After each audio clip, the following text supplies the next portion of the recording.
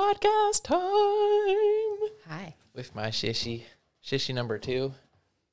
Well, number 1. I mean, it came first. Number 1. Podcast number 2, the sissy number 1. Mm-hmm. Exactly. Thanks for doing my first video podcast. I know I dropped that on you last minute. Yeah, thank you. Which is probably nice. Yeah. I after the first couple, I don't know, there's some podcasts that I watch / listen to that it makes a big difference when I can watch them. And I mean, sometimes you can't sit down and watch them, or, you know, if I'm listening to stuff when I'm working out or something, you just can't watch. But when I can, especially some of them, I just feel more of a connection to the people who are on the podcast. And I don't know, I really like it. And I wanted to have that. So glad that you're willing. You're welcome. Should we give some intros? Who are you? Why are you here? And you can answer that in whatever way you'd like. Also, here's a foot thing if you want a foot thing. It's kind of comfy. Anywho. I probably won't use it. I'm going to sit like a small child this entire time. Anywho, Brooke, sis, yes. Brooke Cantwell. I'm here because I am visiting for several weeks from Idaho. Yeah. With you, fam, few kids. Yeah, with family. Hubby. When are they here? Stepdaughter is 16. She'll be here next week. She's coming for half the time. Son is 14. He has been here since mid-June. And then my 4-year-old daughter came with me. Nice. On the red eye. So you and I, let's give a little backstory to our relationship because it's fun. Arch enemies, maybe, as kids? How would you describe it? Like under 10 maybe, or under 8. I don't know. I thought we were besties. This is news to me. Wait, as kids? Yeah. You have scars from me scratching you. I do remember scuffing up your soccer ball. Yeah, that's an epic story. Oh, I'll never forget in the basement and you holding it. And this is not a kick it around the yard soccer ball. This is from England. I brought it back from England. And you're like, I'm going to drop it on the cement. And I was like, if you do, I don't know what my threat was, but I attacked you after you dropped it. I don't remember either, but I'm pretty sure you also provoked it. I'm sure it wasn't whatever. Oh, undoubtedly. The story doesn't start with you just menacingly holding something that's important to me. I guarantee it was my we're vacation buddies, though. Yeah. Yeah, we were kind of kindred spirits. I think even as kids, we had stuff that was, you know, in sync more than Sam and Mitch, our other siblings, had stuff that they connected on. And then just as adults, when I matured. I mean, I was the youngest, and we have, 4 years between us? 5 years? I'm 31. 5 years. Yeah. Yeah. So as that became, less of a factor and I matured, then I think that we realized pretty quick that we were going to be super close. So. Yeah. I didn't even like Sam till she didn't live in our house anymore. Yeah. We were not even frenemies. No. What was the contention between you two? I was very black sheep child of the family. Like first one to leave to question the church and want to go to other churches and did not follow those rules, and chronic curfew breaker, stuff like that. And she one time gave me, it was like a 4-page handwritten letter about how I needed to read my scriptures and pray and like get myself to rights, basically. So she was super self-righteous. Question is was she right? No. She apologized years later. How does that compare to my letter that I wrote to all the siblings about how terrible of siblings they've been to me my whole life? Well, you didn't write one to me. So. Was it just... I was the only one who didn't get a letter. Or like mine was really nice. There was nothing in it. So when everyone was like, oh my God, I'm like, what? That was so sweet. Yeah, well, that about adds up with our relationship. Anywho, we have matching tattoos. You can show everybody. We do. Oh, that's hard for you I know, it's all... Yeah. I had to get mine touched up. I haven't had it touched up even once. I haven't either. It still looks pretty good considering. I mean, 10 years ago, right? 12 years ago, probably. Yeah. I'd be better if I hadn't gone hot tubbing hours later. Oh, I forgot that you did that. Mm-hmm. Yeah. So, diving into things, totally open format, like I said, but I was reading up on neurodivergence and kind of what that meant. I thought it was a way more complicated topic than it was. Like when you said that when we were texting, I was like, I'll have lots of questions. I probably won't have much to offer. And then realized that like that is a broad term for, I don't know, you maybe explain it, just kind of kick off like what's your interest in it and what does it mean? What is neurodivergence? Yeah, super personal is the only reason why it matters to me. So my son has gone through, I guess, probably childhood trauma would be considered. My ex-husband is in prison. Like, not really sure where to go with that. That usually says enough. If you're like, it's complicated with my ex, and it's like, what the fuck does that mean? You know. But if you're like, he's in prison and he's been in there for a while, well, probably been in there a while. People are like, all right, he's going to serve his full 15-year sentence. In a couple of years, he'll be done. Yeah. So, but he, starting at about age 4, started having these epic meltdowns. Like, not. And you talk to other parents, they're like, oh, all kids do that. And I'm like, I've never seen a kid do this and be so strong-willed. And then when he was about, entering 3rd grade, he stopped sleeping. So I thought it was just a summer to school thing, but he was up all night. And he'd gone through a phase like that when he was about 2, where he was laying in his bed, he was trying to sleep, and he just was wide awake. So Same thing through 3rd grade. And then we had a day where everyone needed to do chores, and he was like, I'm not doing it. I'm not. And we're like, all right, you can sit on this hard wooden kitchen chair in the middle of the dining room and just wait then while the entire rest of the family does, thinking like, you're going to get tired of sitting. 3 hours. Wow. And he was like, you done yet? I don't know how to deal with this. How old was that, you said? Starting 3rd grade. So I think 8. So, I mean, what he's kind of realizing at that point is like, I don't actually have to do anything when somebody tells me to. Him do anything. I mean, I didn't realize that until like 24, you know, so. Super hard. For me, a light bulb moment was I have a sleep disorder and done enough sleep studies, so I know a lot about sleep. I get annoyed when I see like, here's why sleep is important. I'm like, no shit. Stop targeting me. I already know.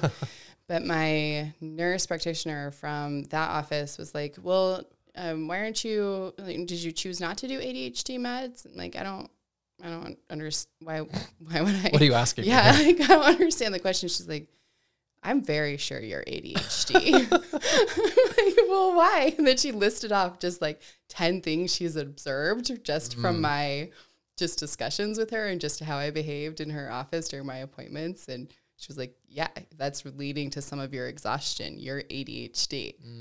I was like, oh, okay.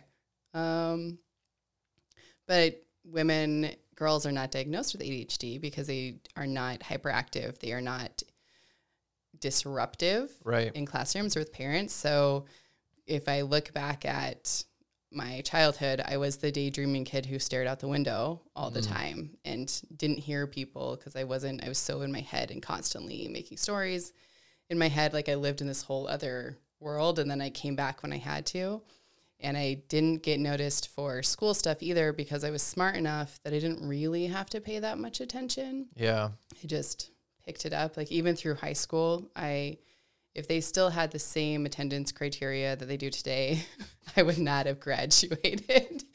But it didn't really matter. You didn't get detention for being late or not attending school. Just your parents got called. So I still barely graduated from that perspective. But I just didn't have to. I didn't really have to pay that close of attention. And focusing was very hard. And then I went to college and I still passed all my classes, but like I remember driving a paper. I went to school in Ogden, driving a paper down to my teacher's house in Salt Lake City in Sugar House because I hadn't turned it in on time. Like I finished it pretty much. And I think I read the book and then I wrote the paper. Well, yeah. So, and then I still got approved to skip up to upper level grades because I would meet with the teachers and show my work. And I was like, this is a waste of time for me to be in your class. But next to Mitch, our oldest brother, who is type A, can study for hours. And that was really hard for me to be in college because I knew I needed to study. And I had maybe 15 minutes max. And then I'd be reading a page and get to the end. I'm like, I have no idea what just happened, and Yeah. I can't focus on it anymore, and I can't force myself to. So college would have been a lot easier if I had known back then. So I got diagnosed at 28, started ADHD meds, and I was like, is this what life is like for people all the time? Bringing things into order and focus. Yeah, like you can sit down and just focus on this one thing and finish it, and you can have other thoughts come in, and you can choose not to think about them. You can choose not to go off and do it. And my husband too could tell after a while, like, you forgot meds today, yeah? So he'd be like, well, I walked into the kitchen and the dishwasher was open and pulled out and half loaded, but you're upstairs folding laundry or, going off and did something else, like, oh, I forgot that was there. Or, I was doing that. And yes, I did. So then once I started learning more about it, I started paying attention to my son, Kieran, who is a mini me in so many ways. And I was like, bro, I totally see. He has a little bit more, he's super chatty when he is in a really good mood and stuff, but he needs you there to help him stay on track. And he'll get distracted just in a conversation with you. So he had a lot of those things that were hard that I can connect with them. Yeah. I totally see what's happening and can understand that now that I know what it is and what to look for. So his started with ADHD. And then there was a mood disorder possibly, and some super severe behaviors that just didn't make sense. And we saw psychiatrists and psychologists and children's specialists and trauma specialists, and everyone was stumped. Like, they could get a little bit further with him, and they were just like, it just doesn't match anything. I don't know. And the one that he saw the longest after a while was like, he said something where he's like, has he ever done autism evaluation? I said, no. He makes eye contact and has conversations, and he's always been super verbal from the time he was very young. Yeah. And speaks like an adult. I remember him being 4 and just doing like a folded arms and, well, I really think that if the world economy, that is you him. Need to spend less time with your grandfather. Yeah. Yeah, that's totally him. So no one ever thought about that. And went and he did an evaluation with someone who I don't think knew what they were doing, because they said he's not even ADHD. He just has anxiety. And I was like, you don't know what the fuck you're talking about. I am not paying for this. So ended up going to a manager where they went through. But I did just finish the book Neurotribes, which I think is great for anyone who's interested in neurodiversity. It's very long, but very interesting, basically the history of autism, which opened my eyes even more to what a spectrum it is and how different it is, especially between men and women, and why women are often not diagnosed with it, and how women are usually diagnosed with anxiety, ADHD, bipolar, or mood disorders, depression, because women are a lot more conforming. They pick up the masking behaviors faster and understand what's expected of them to blend in and socially acceptable. So it's hard also to get diagnosed because you've been doing all of these social behaviors and everything your whole life. And as I went through it, it's like, I just thought that I wasn't very funny because I don't really understand when people are joking, but I usually can't tell if you're being serious or if you're making a joke or being sarcastic. Which is funny because in a lot of ways you're very perceptive of people and situations, but it sounds like in that way specifically pretty blinded. Yeah, especially at work. Work is where I usually just don't comment. I don't participate in a lot of those because I'm like, and then I just wait for the cues for everyone else. I'm like, I don't. Wait, can I ask you something? That's interesting because I feel like when I was growing up, I had like a pretty wild sense of humor and like was constantly making jokes and everything like that. And I don't know, pretty balanced in that way. But then as an adult, one of the things that I would probably say if I had some clear insecurities, it was like I just felt like I was getting less funny. But not just that, it was like my whole personality was shifting in a way where I was just not interested in engaging in funny conversations. And it's different if I'm like hanging out with friends and like we're drinking and like the whole vibe is just like we're just bullshitting. But it got to this point where I was like confused by my friends who we'd be in a relatively serious conversation between 2 or 3 of us, and then one of them would randomly crack a joke, and I'm like I'm kind of annoyed, and I'm kind of also like totally caught off guard. I'm like, are they joking? Or are they serious? And everybody else can kind of tell that they're joking or can tell. But I'm just like, I would never even think in a million years in that situation to make a joke. And sometimes it's really funny. And I'm just, my brain doesn't even go there because it's so focused on just like the rest of the elements of the conversation. Do you experience that too, or? Yeah, I usually can't tell. And I am very serious too. I don't consider myself fun or very playful. I think I can be funny, and I do like playing around, but I definitely don't do it at work. And I've had to practice a lot. I mean, I had a manager once that I just go straight to business. Like, let's take care of business, and then we'll chit chat and whatever That's after exactly if we have how I time. And so I'd launch into it and be like, and how are you, Brooke? Great. How are you? Forgot the thing that I'm supposed to do. Yeah. Let me engage, I guess, on the human level when I just want to handle business and move on. But okay, sorry, follow-up question there, because this is really interesting to me. I've found that with like my teams that I manage and things like that, I'm much less interested in them engaging with me in like a sociable way or social way versus from my boss. If I get a message from my boss on like Monday morning, it's like, hey man, how was your weekend? And I'm like, and I know them well enough that I know that's not just them doing the niceties to lead into, I need this from you. I like that a lot because I'm like, oh, I feel like I have somewhat of a personal relationship with my boss, which is valuable to me. And I want that with my team as well, but it's more so I'm just like, let's get down to business with my team, to be perfectly frank. Is that the same for you or no? Yeah, my boss is the perfect manager for me because I believe he's received the same feedback I have in the past. I know for a fact he has because he told me he has. And so it's funny to watch him develop, and he'll be like, it is at the end of the conversation. Generally, there's a first check-in, especially last 2 years of like, how are you really? Are you okay? And then at the end of the conversation, it'll be a kind of check-in, like, how was your weekend? Unless there's something about it that's funny, and I've noticed him trying to engage more on it, but I don't need it, and he doesn't really need it, and it's fine. Like, I'm perfectly comfortable with it.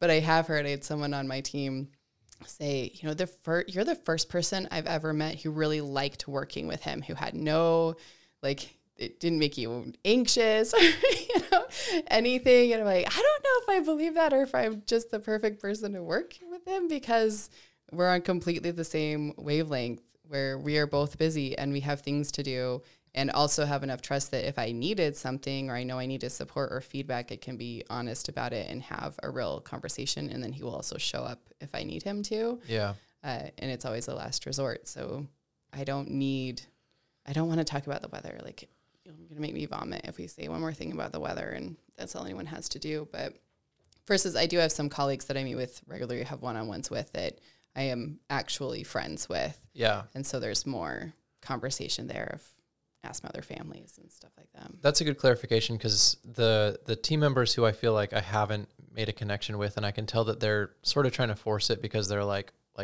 big boss guy, like I want to make friends with them, and it feels more like a political thing. I'm like grossed out by. But the ones that I obviously have a natural or have had experiences with and worked together for a while, and we have that connection, then I relish in hearing about how they're doing and want to make sure that they're doing well because I really care about them and everything. Oh man, that's funny. So my current boss, I would say, like, I think that he wants to just do the business talk, but he also has learned and probably been told that like he should do more with his teams. But the nice thing is that because I like can pick up on the fact that like he doesn't give a shit about that stuff, then I have no problem with, he'll ask, how am I doing? I'm like, great, man. Anyways, just dive in. And sometimes I feel like I can see a sense of relief because he's just like, I don't have to do this. Mm-hmm. But I remembered it because I was trying to think of what I was going to tell you, which is the way that I found to deal with people who ask me nonsense questions, especially at work, that normally I wouldn't want to answer, is I just talk about whatever I want to talk about, which, like, I'm not hyper extroverted anymore. So it's not that I just love talking, but like I had just a call earlier, and somebody was asking me like, how are you liking Florida? And I've had to practice it, but I'm getting better at just being like, what do I want to fill this space with? And I just talk about whatever the fuck I want to talk about. And it's great because the problem happens when you don't like small talk. People want to engage in small talk because you feel trapped.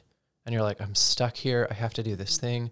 But you don't. Just like filling space. Yeah. And I mean, obviously there's some times where I'm just like, man, I don't want to talk to you, or I don't want to talk about this or anything. But yeah, I just was like, I don't know. It's been weird. Like, and just started spouting off about random shit. But it was like stuff that I was interested in. I just didn't care whether or not they were interested in listening to it because I'm like, you asked me a bullshit question, so I'm going to give you whatever I want. But I don't know. You might have to try that sometime if you have somebody that is going to do that to you. It's constant. It's gotten worse, I think. But especially because we're trying to merge 2 companies in 2 different locations, and it's not going great. So. Culture clash. Major and all culture kind of stuff. clash. Yeah. But I am still thinking about your comment of, in a serious conversation, someone cracks a joke. I wonder if you are not picking up on clues that someone is feeling uncomfortable. Yeah. It's often, usually people will do that. They're trying to create a sense of levity to lighten the conversation or create a break because they are uncomfortable with how serious it got or the direction that it's going. Totally. Absolutely possible, probable even. And then the question is, and like, thankfully I have people around me who are very perceptive, and they're also, they also know that I can tend to be blindsided by that or blinded to that a little bit. And so they'll give me an honest answer afterwards of like, yeah, that person was not interested in having that deep of a conversation about that thing. But anyways, the question is like, was it a me thing or was it a them thing? Like, is that person generally just totally uncomfortable with deep conversation? At which point I'm like, I kind of want to go deep with them constantly just cause, That's who you are. yeah, or was it like, they clearly were like antsy to move on to something else, and it was totally my bad of like, I just should have picked up on that, but I don't know. Anyways, so you were talking about autism spectrum with Kieran, your son, your own experience. Yep. Yeah. So kind of figure out with him where it's like, I don't know that I believe that he's on the spectrum, but the more I learned about him, like, yeah, he probably is. I probably am too. Because it is such a spectrum, which also has been interesting just because I've gone through a lot of trauma therapy and a lot of psychotherapy and EMDR. And Kieran, we've seen so many different people and all the different, here's how you parent, and here's, reading behavior, and so many that I find myself using it at work as one of my strongest skills. It feels hard or rough to say of like, I'm going to parent people at work, but paying attention, like I can tell when I walk in a room with Kieran, like now is not a good time to engage with him, or there's definitely something up. And he's crazy perceptive about my feelings and emotions. And he also cannot read people's emotions. He cannot read facial expressions very well. So he can read yours and pick up on yours, but not other people's. Yeah. Okay. Super attuned. Like I will just walk in the room and he'll be like, why are you upset? Like you are sad. Like, damn, son. I'm not sad about anything we're talking about, and sometimes he's wrong. When he reads anger, he usually reads it wrong. He interprets things as angry, but when I'm upset about something, he usually can tell that I'm feeling down or going through a depressive episode or something. He knows, but he cannot read other people's emotions. Even when he is standing there having conversation with them, we'll be like, that person was very bored. They were done with what you were talking about, or they tried to change the subject multiple times, and he just is so focused on what he wants to talk about, which is great because I have now realized when I do that sometimes, or I'm looking for and our dad does this as well. Okay, I'm done with that conversation that you're having, and I'm just waiting for an opening or looking for a space where I can turn it into a conversation that I'm interested in and something that interests me, and have to try really hard to listen to the boring stuff that you're saying about a topic I don't care about, usually something that's more high level.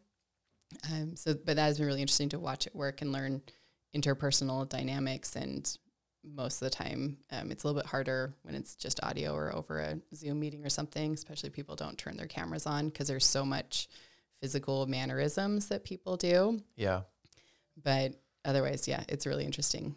And masking how you sound is the easiest of like the, ways that you give off signs, right? Like you'll give away just sagging in the face, showing that like you're drained or tired or emotionally exhausted or all kinds of things, but you can make your voice sound like you are perfectly happy. So yeah, totally.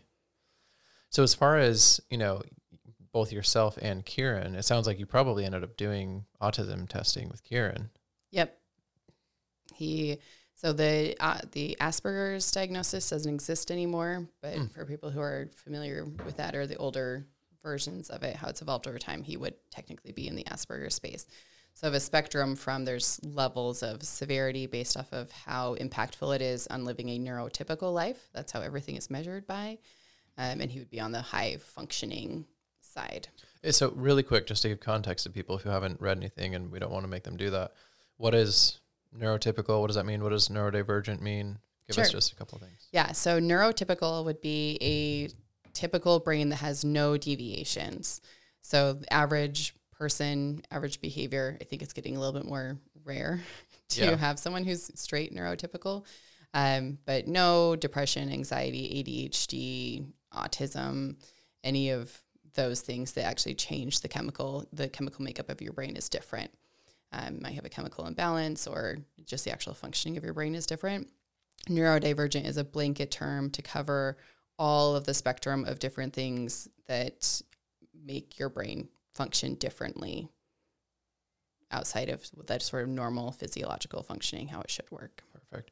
Something I was thinking about as I was reading about this beforehand was like understanding that there's a difference between in a particular situation and acting out because of, you know, the elements that are at play versus you are predisposed due to your neurodivergence to react in, neurodivergent way. So like if you're in an extreme circumstance and you act in an extreme way, it doesn't mean you're neurodivergent.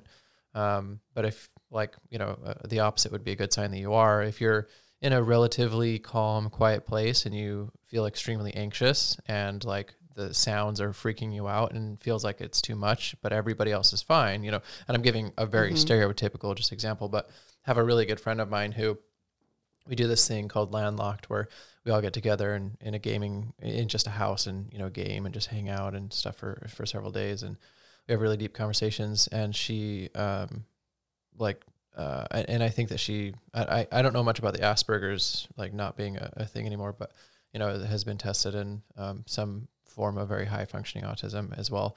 And she's just learned, she has a really great noise canceling headphones. And it's funny because we'll be in this big living room with like 20 people, everybody just talking and like all these conversations going Nightmare on. situation. And she's sitting there with her headphones on, can't hear a thing, just on her Switch, just playing Tetris. And it's amazing to watch because she knows like I'm at my limit, like there's too much going on, and then she'll disappear into her room for an hour or two, maybe take a nap or something, or just be fully, removed from what's going on. And then she comes out and she's just like a social butterfly.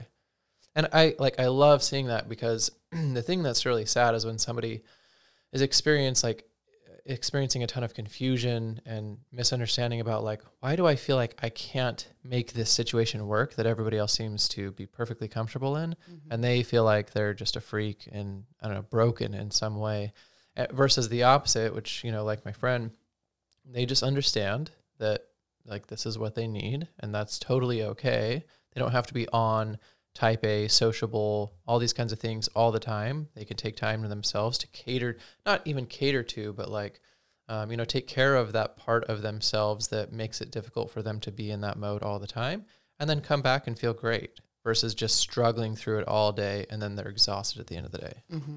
And beating themselves up, going through, a lot of ADHDers and I think autism as well, especially if it's undiagnosed, you're so smart, you're so capable, and you have so much potential. You have so much potential, and you're wasting all that potential. So I struggle with that forever of knowing I'm super smart. I should be able to do these things. I should be able to finish this. I should be able to accomplish more. I am not fulfilling my potential, the things that I could be doing. Why can't I just do it? Why can't I just do it? What is wrong with me? I'm failing at life. And I feel like that's a struggle for everybody in the sense that like you don't want to let yourself fall into a pattern of like oh, I've accepted that I have some things that are harder for me. So now every time something that's hard for me comes up, I just give myself a pass because, this is probably just one of those things. And then you all of a sudden you're not going anywhere and you're not doing anything challenging because every time something comes up, you just, But at the same time, not beating yourself up over like, look, I've identified that these certain circumstances or situations are really difficult for me and maybe much more difficult for me than for other people, and that's okay. And balancing that out, because I think it's really easy to slip into just giving in to, oh, well, this is hard for me because of this thing. Mm-hmm. Does that make sense? Is that fair? Yeah. And I think there's, too, the self-care of understanding what you need and why that's really hard for you. And then how do you handle that and what are your thresholds? So sometimes it might be, okay, I have enough bandwidth or I have enough in my bucket filled up that I can go and do this. Or here's what it's going to mean after. Like, I don't go to Costco. I love Costco. I'm very pro Costco. I cannot handle Costco. Okay. So I know if I am choosing to go to Costco, I am also choosing to be wiped out for the rest of the night. Wow. And I will have no more energy. I'll be done. Yeah. It's just, I don't know if it's I'm not sure exactly what it is, that it's just so big and so much going on and just the overstimulation of the place. I don't know, but I can't. Can I handle Costco? And my husband loves Costco, and so he usually goes to Costco by himself. Perfect. Which is fine. I'll help you unload. It'll be great. Or if we go together, he just knows, like, I'm going to help you unpack, and then I'm going to be done. And we kind of be a slug. Nothing else. Yep. I have one more thing I want to bring up on this topic, and then get back to you and Kieran, because there's stuff I'm curious to explore there. But of course, and I just lost it. Shit, I can't remember. I guess it'll come back to me at probably the worst moment. But, I was going to say that it's funny how, and this is a common comparison nowadays, this is nothing novel, but physical ailments, somebody who has recently had surgery or even years ago knows that they have damage in a joint or a limb or whatever. Nobody's going to be like, why aren't you out there trying to run a marathon? Like, a little bitch, nobody's out, if you explain what it is, but with, mental illness or just, I guess I shouldn't even say it like that, but just neurodivergence. I'm really liking that term. Now that I really understand what it means for the most part, it is much harder to perfectly wrap, a wrapping around it and understand it and everything like that. So it leaves much more room for interpretation and misinterpretation for sure of what's going on with somebody. But like, if you at your worst moment and best moment can acknowledge to yourself, like, I have realized that I have a hard time in this situation, and maybe you understand why, maybe you don't, but like, you can be like, it's okay if I'm not as great in this moment as maybe some other people perform.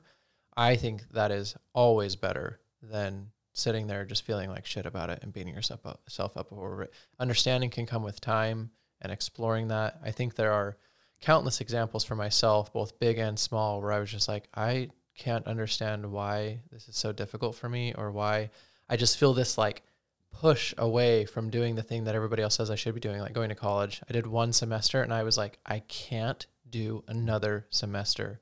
Like, hold a gun to my head, I'll do it. Outside of that, like, I've got to explore another path. I just couldn't.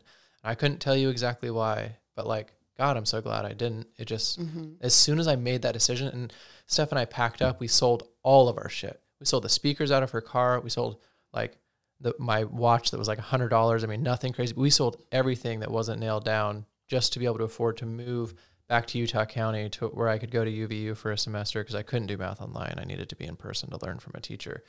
And we make the move. And then I was like, I don't think I can go to another semester. But I was like, I have to. It's what I'm supposed to do. And when I accepted that I wasn't going to, it was like, oh my God, the overwhelming, I'm getting goosebumps right now thinking about it, sense of relief from that decision. And then you're like, okay, something about this was right for me to make this call. But we should let ourselves get to that a little bit sooner, before we make all these dramatic, either self-abuses or other sacrifices, before we let ourselves realize, like, okay, I need to give myself more grace in this area, or I need to choose a different path or whatever. Yeah. I think society is still catching up on that in a lot of ways. I'm seeing a resurgence of bachelor's degree required, MBA strongly preferred, when, I mean, someday I might want to go back to school when it doesn't really matter what I get. I just like to learn. Same. But I've also realized that I do not care if you have a degree. That does not tell me if you learn quickly and if you're agile. And that's what I need for most of the people who are on my team. And those are the skills that I value in myself of I love to learn things and I love to research. When I'm interested in something, I hyper focus on it and I want to know everything about it. And I have these weird niche little expertises that have built up over the years. But I know that I can learn anything I really want to learn. And I know that I'm capable of picking it up quickly. And that skill has transcended jobs and companies and roles and served me incredibly well. I think much more so than that I had. And because I still have a wide breadth of knowledge, which you also get from your generals in college. But if you don't really want to be there and you're not really paying attention, that is not serving you later. It's not helping you at all. So I think what's important is that you were able to channel your ability to learn quickly and some of your skills that might not be on paper, something people see right away, into tangible success, where there are a lot of people who are very capable. I'm thinking of one friend in particular right now who is just like, I don't know how to help them. I know how capable they are. I've seen them blow me away in situations where I'm like, I don't know how you figured that out, but then you just get to know them better and you're like, wow, you're really good at, but they're very neurodivergent. They're very atypical in how they approach a lot of things, but they have had it reinforced since childhood. Like, you're weird. You're not normal. You don't conform. You have all these problems, all these kinds of things and then they haven't seen as much of the success from either a job or friendships or, whatever it might be that has given them what you just described of like, I think that's given you a lot of confidence knowing, okay, I may not be on paper, as strong, but like, I know that I can leverage these skills of mine into very tangible forms of success, which gives you a lot. And it's really hard when, nobody can convince you that you are any better than you can convince yourself of, right? Like, we can try to help prop people up until they see self-evidence of it and then they convince themselves of it or just come to believe it. But it's so hard when you see somebody that's really capable and they haven't just seen it themselves for whatever reason, whatever's holding them back. And you're like, fuck, how do I help them, get to that point like you've gotten to, it sounds like. Yeah, I think there's some pivotal, like I vividly remember a colleague training me how to do something that just, it was not that hard. And, she showed me once, I did it once and I had it. Yep, good, we're good. I understand from now on. And she's like, oh, like, really? We can go over it again. So I have it. We're good. She's like, you learned that really fast. I'm like, oh yeah, like, you're nice, whatever. And then I had to train someone else to do the same thing about a month later. And it took forever. I took showing multiple times and having to follow up again. I was like, okay, well, maybe she's right. And I'm just used to being able to pick stuff up really quickly. And I just assumed that basically everybody could do this, could figure this out or pick it up or learn this quickly on it. I did not realize until I started paying more attention that no, not everyone can do that. That is a different skill set, which can make it hard to work with people because they get impatient. And I have to remember that I need to just show them multiple times or plan on it. If I can just prepare ahead of time that I know I'm going to have to show you this a few times. But I also, it's your job. It's your job to remember. It's your job to tell me. So I'll ask people, how do you learn best? What's your learning style? Yeah, that's awesome. Tell me up front. Don't waste my time having me show you something in a way that you don't learn. Yeah. You're not going to understand. That's kind of what I was going to say, is that I've learned that if I have prepared all the resources for somebody to be successful, and I can tell they're not electing into leveraging those, and it's laziness over challenges, no patience. You either figure your shit out or I'm not going to spend another minute on you. But like, especially working for startups the last, 4 or 5 years or so, resources are razor thin, which when you're at especially an early stage startup, you're hiring people not for what they have on paper. Typically it is all about the grit and like willingness to self-solve and figure stuff out. But you'll still fail at that sometimes and have people that early stage, you need them to be very, flexible and dynamic and agile, like you said. And they just, they're struggling. But I'm like, if you have effort that you're clearly putting into it, like I'll put in the effort to build out the resources if you learn more slowly, but you're willing to go read through this doc that will walk you through it again. And I try to teach that to people that I'm working with too, of like, come to me with a solution, not a problem. And I will always help you with anything in between those 2 points, or help you figure out a better solution if you're not sold on what you have. But when people come to you with a solution, it's like, they're like, hey, here's the problem I'm facing, and what I think would be the best thing is this, and here's why. I'm like, you've thought this through. You've spent enough time on it that it's now worth me spending my time on it, as opposed to just like, please fix my problems for me. That I can't handle. Yeah, I also self-serve, man. Yeah. But I think that's also because that's what I do.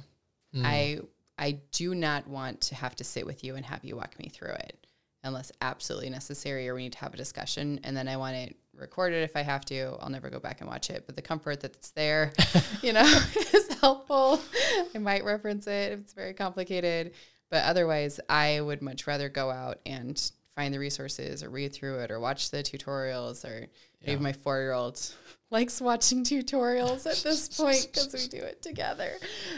She just knows that I'll just learn everything about it on my own. So it's hard for me to understand when I know that all these resources are out there. You could figure it out if you wanted to.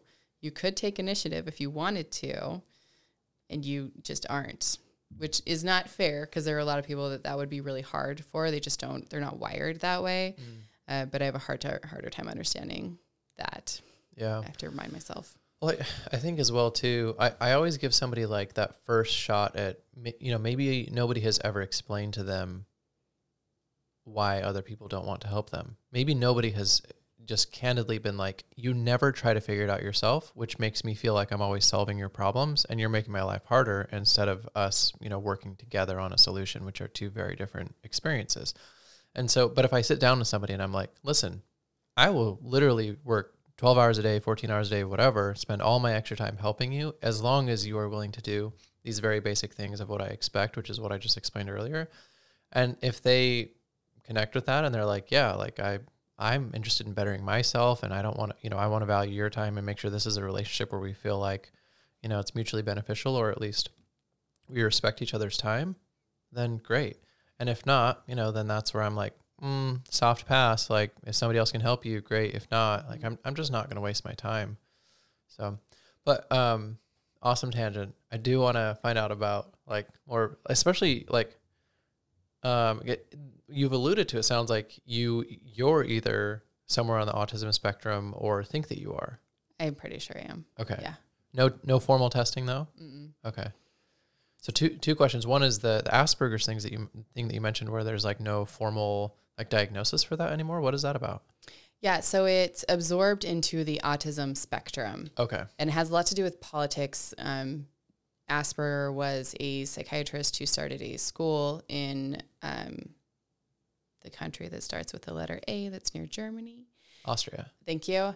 And the entire school years later and university that he worked for was taken over by the Nazis, and he remained.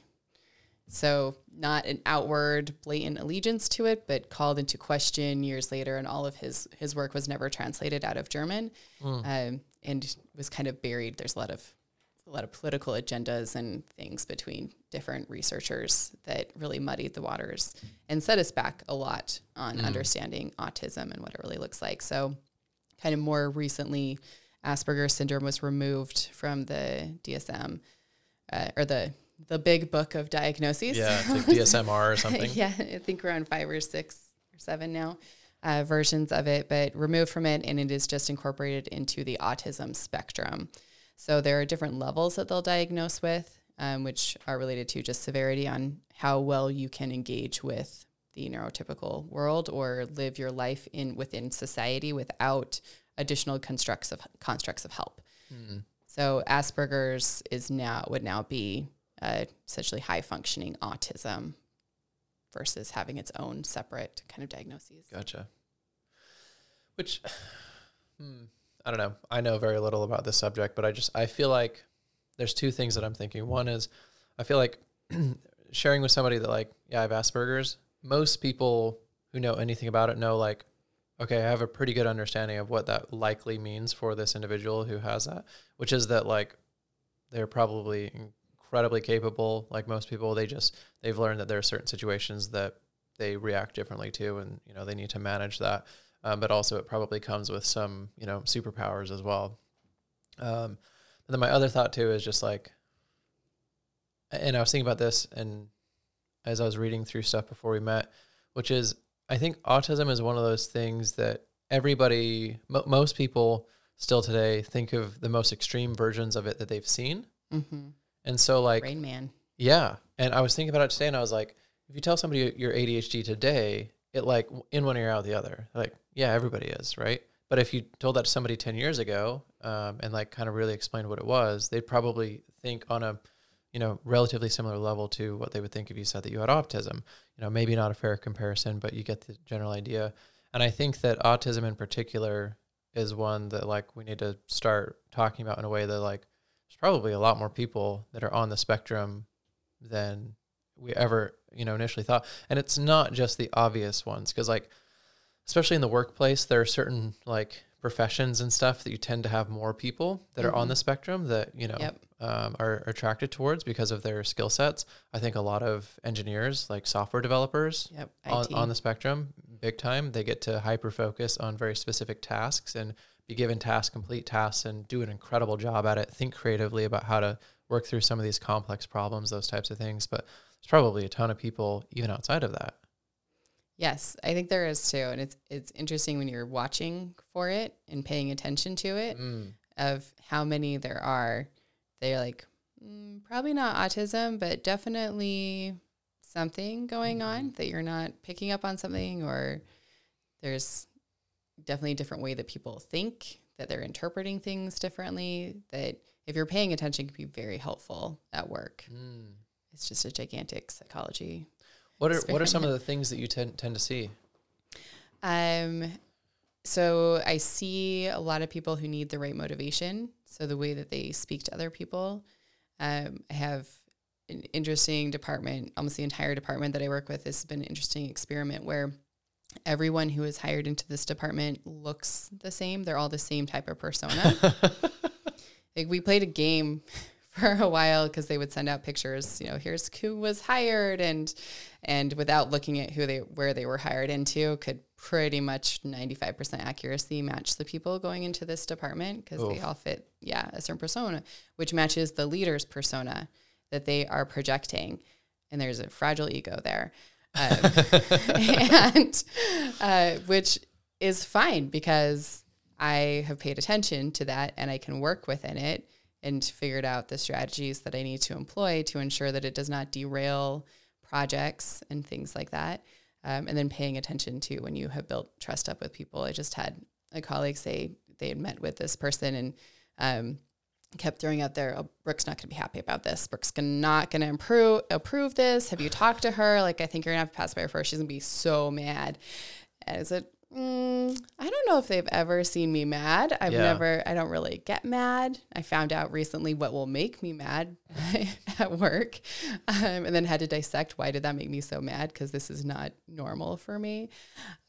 So it was a complete deflection of, they did not want their view or their persona to be tarnished by being upset or being combative about something that they really don't want to have happen or have to deal with. So they were deflecting to let me deal with it, or deflecting so they didn't have to make the decision on it, which makes perfect sense for the psychology of this person and what they need. It's been similarly interesting. I do work with IT a little bit, and there's a lot of neurodivergency there, which is pretty common. Yeah. They also tend to be less aware of it, or they talk less about it.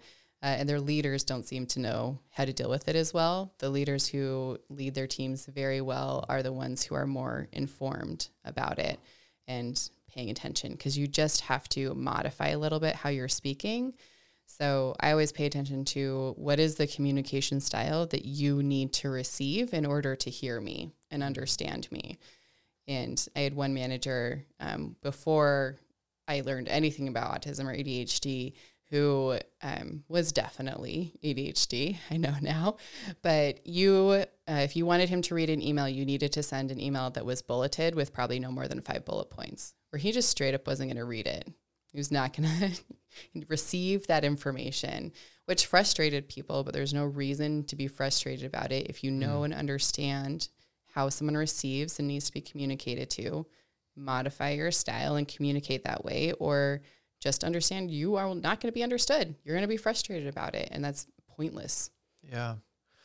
Something a shower thought that I had actually just this morning was like, the older that I get, the more that I am seeing that I'm not quite as robust and flexible. And I don't know, I guess really it's just I'm less and less type A and, hyper extroverted as I was, when I was a kid, which is not, there's nothing fundamentally wrong with that, but it just, there are downsides to it for sure. Upsides to it and downsides. Life is easier for extroverts. It just is, for sure. So, and trying to cope with that for a long time, I was trying to get that back. I was like, as it was slipping away, I was trying to claw it back. And why am I getting less and less extroverted the older that I get, and those kinds of things, struggling with it before just accepting it.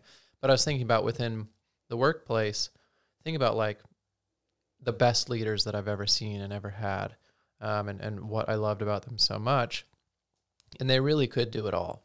Like, honestly, like great with numbers, great with data and statistics, really quick learner, really empathetic leader who took the time to really understand their employees. Also, on the surface, legit seemed extroverted. They were not afraid to get up in front of people, could speak really well. I mean, just all these types of things, right? But with all the soft skills, too, that a lot of people that are type A don't typically have. And just trying to think of, like, that is not me anymore. I feel like that was me when I was younger, and maybe I had more bravado than was deserved when I was younger. I'm sure that I did.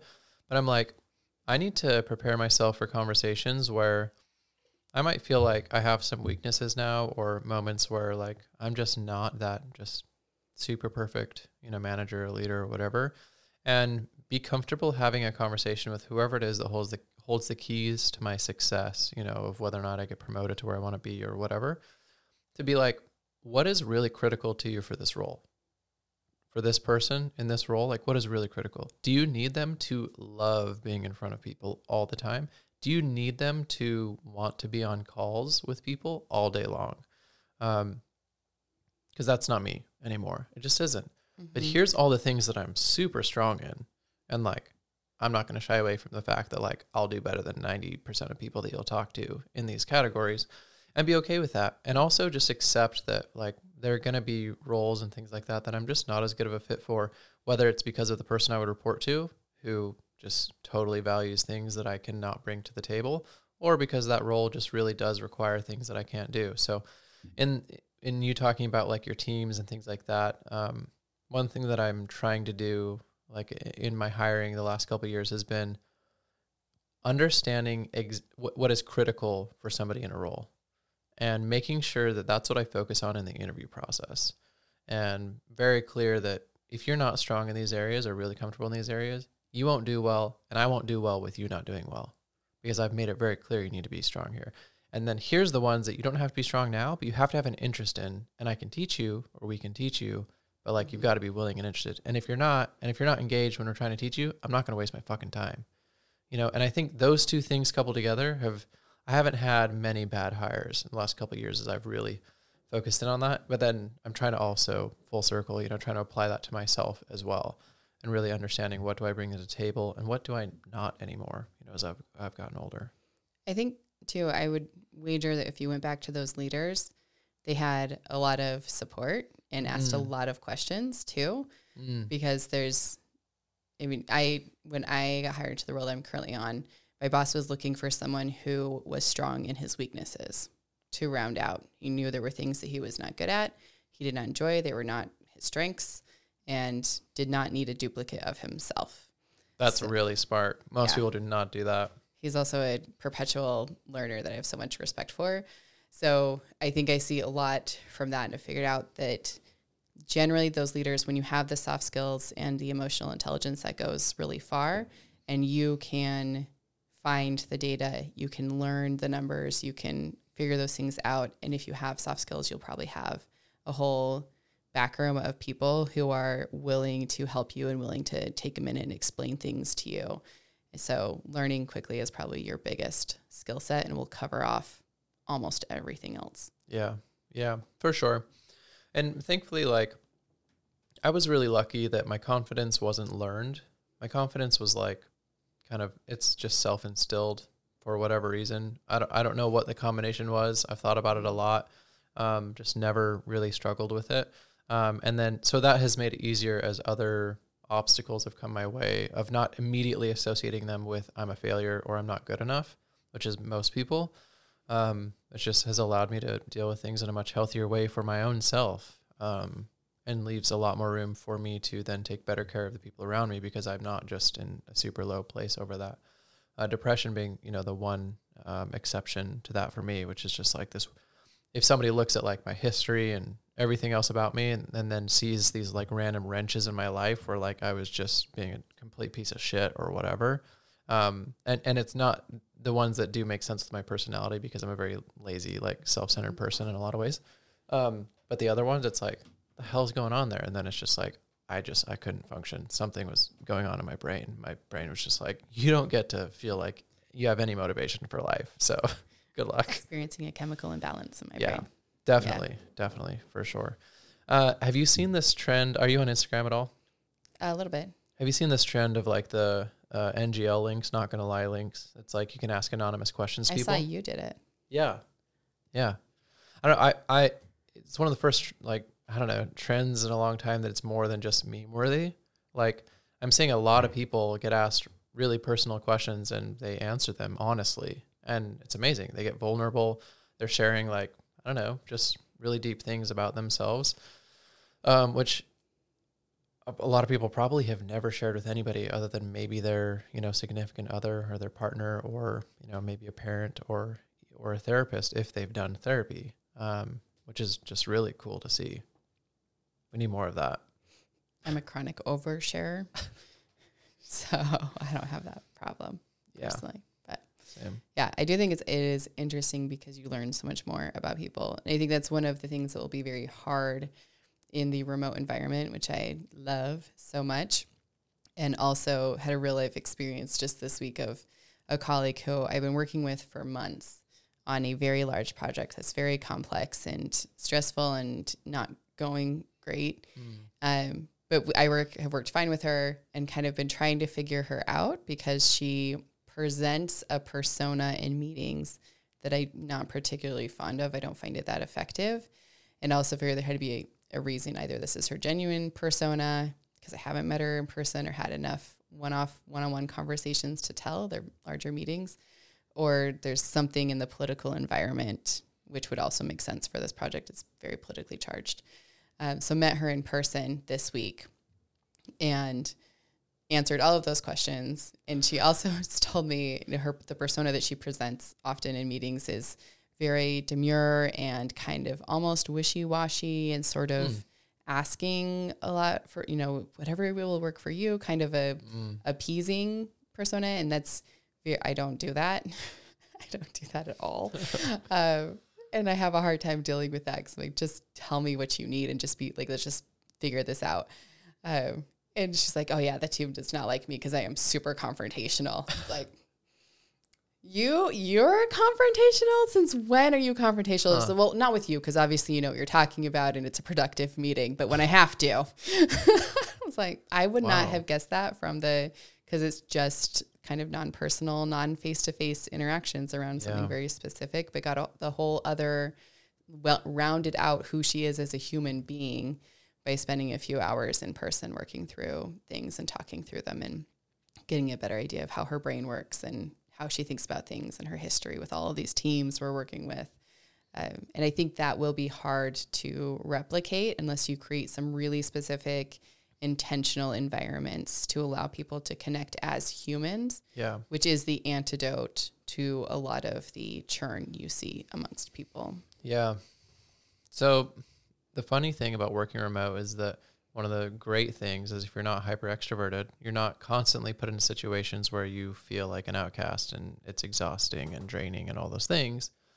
But the upside of seeing people in person or even just one-on-one video calls is you establish a connection that you cannot get otherwise. You just, there are layers to it. It's like text message is less intimate and you get less out of it than even like, I would say maybe a Slack message, because there's a profile picture there and a little bit of information about them and a history that you can easily see. And then it's video calls, and then it's in person, you know, all those kinds of things, or maybe voice calls fit in there somewhere in between. But I'm definitely one of those people that I'm like, I've seen it happen before where I forge a connection with somebody because I put in the effort to, you know, just have a one-on-one call with them, even just for 15 minutes or something. We have something random in common. And now when I see them virtually or in person, it's like, oh, hey, you know, and there's a thing there, feels great, but it is exhausting. And the times when that doesn't go well, you know, your camera die. Rest in peace. I guess we'll get half this podcast. It's okay. Anyways, but like the times where it doesn't go well, where like the other person is clearly like not really interested in engaging very much or giving you much information to work with, and you're carrying the conversation from one side, that just so much so deters me from wanting to do it. But yeah, there's so much value to that. You just can't get outside of at least a video call, if not meeting in person. Yeah. Other sides of people, because you just open up more. Yeah. And maybe it puts everyone into my default mode of let's just get the work done. I don't care about the bullshit, whether like, climate change, whatever. Stop talking, please. Yeah, I think it kind of does, because everyone's busy and you want to get this in and get this done. And there's a little bit sometimes at the beginning of calls, at least that I'm on, as you're waiting for everyone to get on. But otherwise, you're getting business done and then you're moving on. And I think you can tell even in those employees or colleagues who have more of a relationship, because there will be a joke in there, or there'll be a little bit of a different vibe to that relationship where you can tell who's connected and has created those interpersonal connections. Yeah, for sure. Damn, I had another question I was going to ask you and I forgot. We're bouncing all over the place, which is great. But welcome to my brain. I did not medicate today. Oh, wow. You're doing great. I did not know you well enough that I would have known. Would Chris have known, your husband? Excellent. Possibly, but I am trying to stay super focused and not zone out. Okay, so when you haven't taken your medication, then like when you're having conversations like these, you know, where do you find the struggle? Is it as you're making a larger point that it ends up tangentially going everywhere, or what happens? It can lose the thread. Where I struggle a lot is like when you are talking and I'm very interested in what you're saying, and then you see something that I want to respond to, but I socially cannot interrupt you because that's rude. But I'm also going to forget what I wanted to say. Just like I did 5 minutes ago. Yes. 2 minutes ago, yeah. So I will have to hold in my brain, like repeat over whatever it was. But then there might not be a good time later to bring that up, and then I need to let it go. But it's very hard to stay focused on what you're saying and then also remember hold that in mind, what I would want to respond with, because it'll just be gone. Okay. I mean, that makes perfect sense. And, you know, I'm sure that I'm ADHD to some degree, whether or not it's, you know, clinical or otherwise, but I feel like we should just establish a system here. Like, it's a little late now, you know, we're, I don't know, an hour in, but I'm like, I know that that's actually a thing on other podcasts or like on like casting desks or like news desks. When somebody wants to say something, they have hand signals or ways that they'll like indicate like I have, you know, because typically bringing up like my nerdy side, I watch esports, you know, basically people who play video games professionally. For those who don't know, it's a thing. It's pretty big. Don't judge me. You can judge me. I don't give a shit. But there's usually somebody who's like the moderator, right? Who's like, they can just talk about nonsense if they have to. And then they have experts that are sitting there who weigh in on different situations and things. And anytime the moderator is like just kind of bullshitting about stuff, but there's somebody who, you know, oh, you touched on something that I want to key into, they have some type of hand signal. That's all that we need. Because shit, I can cut myself off. Half the time I'm just rambling about nonsense, and I'd much rather hear what you have to say. So from now on, just give me a subtle middle finger, or, you know, a peace sign, or something from your hands, and I'll just wrap up my thought. Oh my gosh, Kieran flipped off 3 of the cutest photos from the pool the other night. Oh, I just looked at him, and this is not who he is at all. He's not and the antithesis of who this child is. And I looked at him, Grant was like, is he, our mom was like, is he flipping off the camera? And I look closer and he's got, and first I'm like, maybe it's just how he was holding the pole because he had my 4-year-old daughter on his shoulders and so cute. And then asked him about it. And he was like, oh my gosh, I can't believe you noticed that. Like, of course I noticed that. Those were print worthy and you ruined them. Oh no. And he counted, like he made me stop swearing. I usually have the mouth of a sailor in my native language. And he used to keep count of how many times I said bitch during the day. Mom, that is 17. I think it's a new record. Like, don't be a little bitch about it, okay? 18. Yeah, so that's a great hand signal. Oh, Apparently, it's very relevant right now. That will work. Yeah. Oh man. Okay, last thing on that, and then if we have anything else that we want to cover, then we can talk about it too. But I'm curious, where are things at with Kieran now? And you know, I'm sure it's still ups and downs, struggles, and then like, are you two super close? In part because you understand where he's coming from because you are relatively similar in a lot of the ways. I think that is one reason. I think I understand him because we are so similar in a lot of ways, and I recognize a lot of what's going on for him and can pick up on it and be attuned to it. I think the other reason, though, is that he has some very deeply ingrained trust issues. So there's a very limited number of people who he trusts to always be there for him, and that he knows he can't push away really regardless of what he does. He's finding there's limits on how much we will tolerate with how he treats people, but it's safe to melt down, which he hates that word, but we haven't found a good replacement. It's safe for him to completely lose it with 2 people in his life, and I'm one of them. My mom, his grandma is the other one, that it doesn't really matter what he says. It might hurt our feelings. It might not be kind. He's now like 6 foot. He's like 4 inches taller than me. So cannot be physically aggressive like he was when he was younger, but knows that he can lose that control and we will still love him at the end of the day, and we will still hug him and still care for him. We're going to talk about it. So I think that is the other big part of it, is that you cannot mention to him, you can't talk about this, someday I will die. It's just not, you can't even hint at it. You can't make jokes about it. You can't make jokes about anything harmful, like anything serious happening to me. He can't handle it. He cannot deal with it at all. And I think that's a big part of it, is that I am the one person who has always been there through his whole life, who has never left him and never made him feel insecure, and always been there for him. And he's still, even with my husband, who he met when Kieran was 4.5, he still tests that and pushes him a lot. And he loves him. Kieran loves Chris and cares about him, and also is the meanest to him out of anyone. And it's almost like, how much do I have to do before you leave? Where's the boundary at to prove that you can't really be trusted? And at the same time, he would just lose his mind if Chris wasn't in his life anymore, I think. It would devastate him. Yeah, that's really hard. Like, that type of behavior comes out in other environments and situations as well. It's not just like, I don't know, just when somebody doesn't have that explicit trust of you, it can be in a much simpler way too than like really pushing somebody to their limits. Like at work, you know, if I don't know if somebody, you know, is talking shit behind my back, or I don't know, just has my best interest in mind, like I'm a naturally very trusting person typically, because I don't feel like there's much damage other people can do to me that I couldn't detect and subvert early on enough if I needed to. But even still, I'm not going to just be so free floating with my ideas and, you know, just be able to spitball with them. And I don't know, other benefits that come with when you're like, this person could have screwed me over and they chose not to, and there was nothing for them to gain. And they may or may not even know that I know that, which means that I can really trust them because they weren't trying to do it for some political gain. So that's really valuable.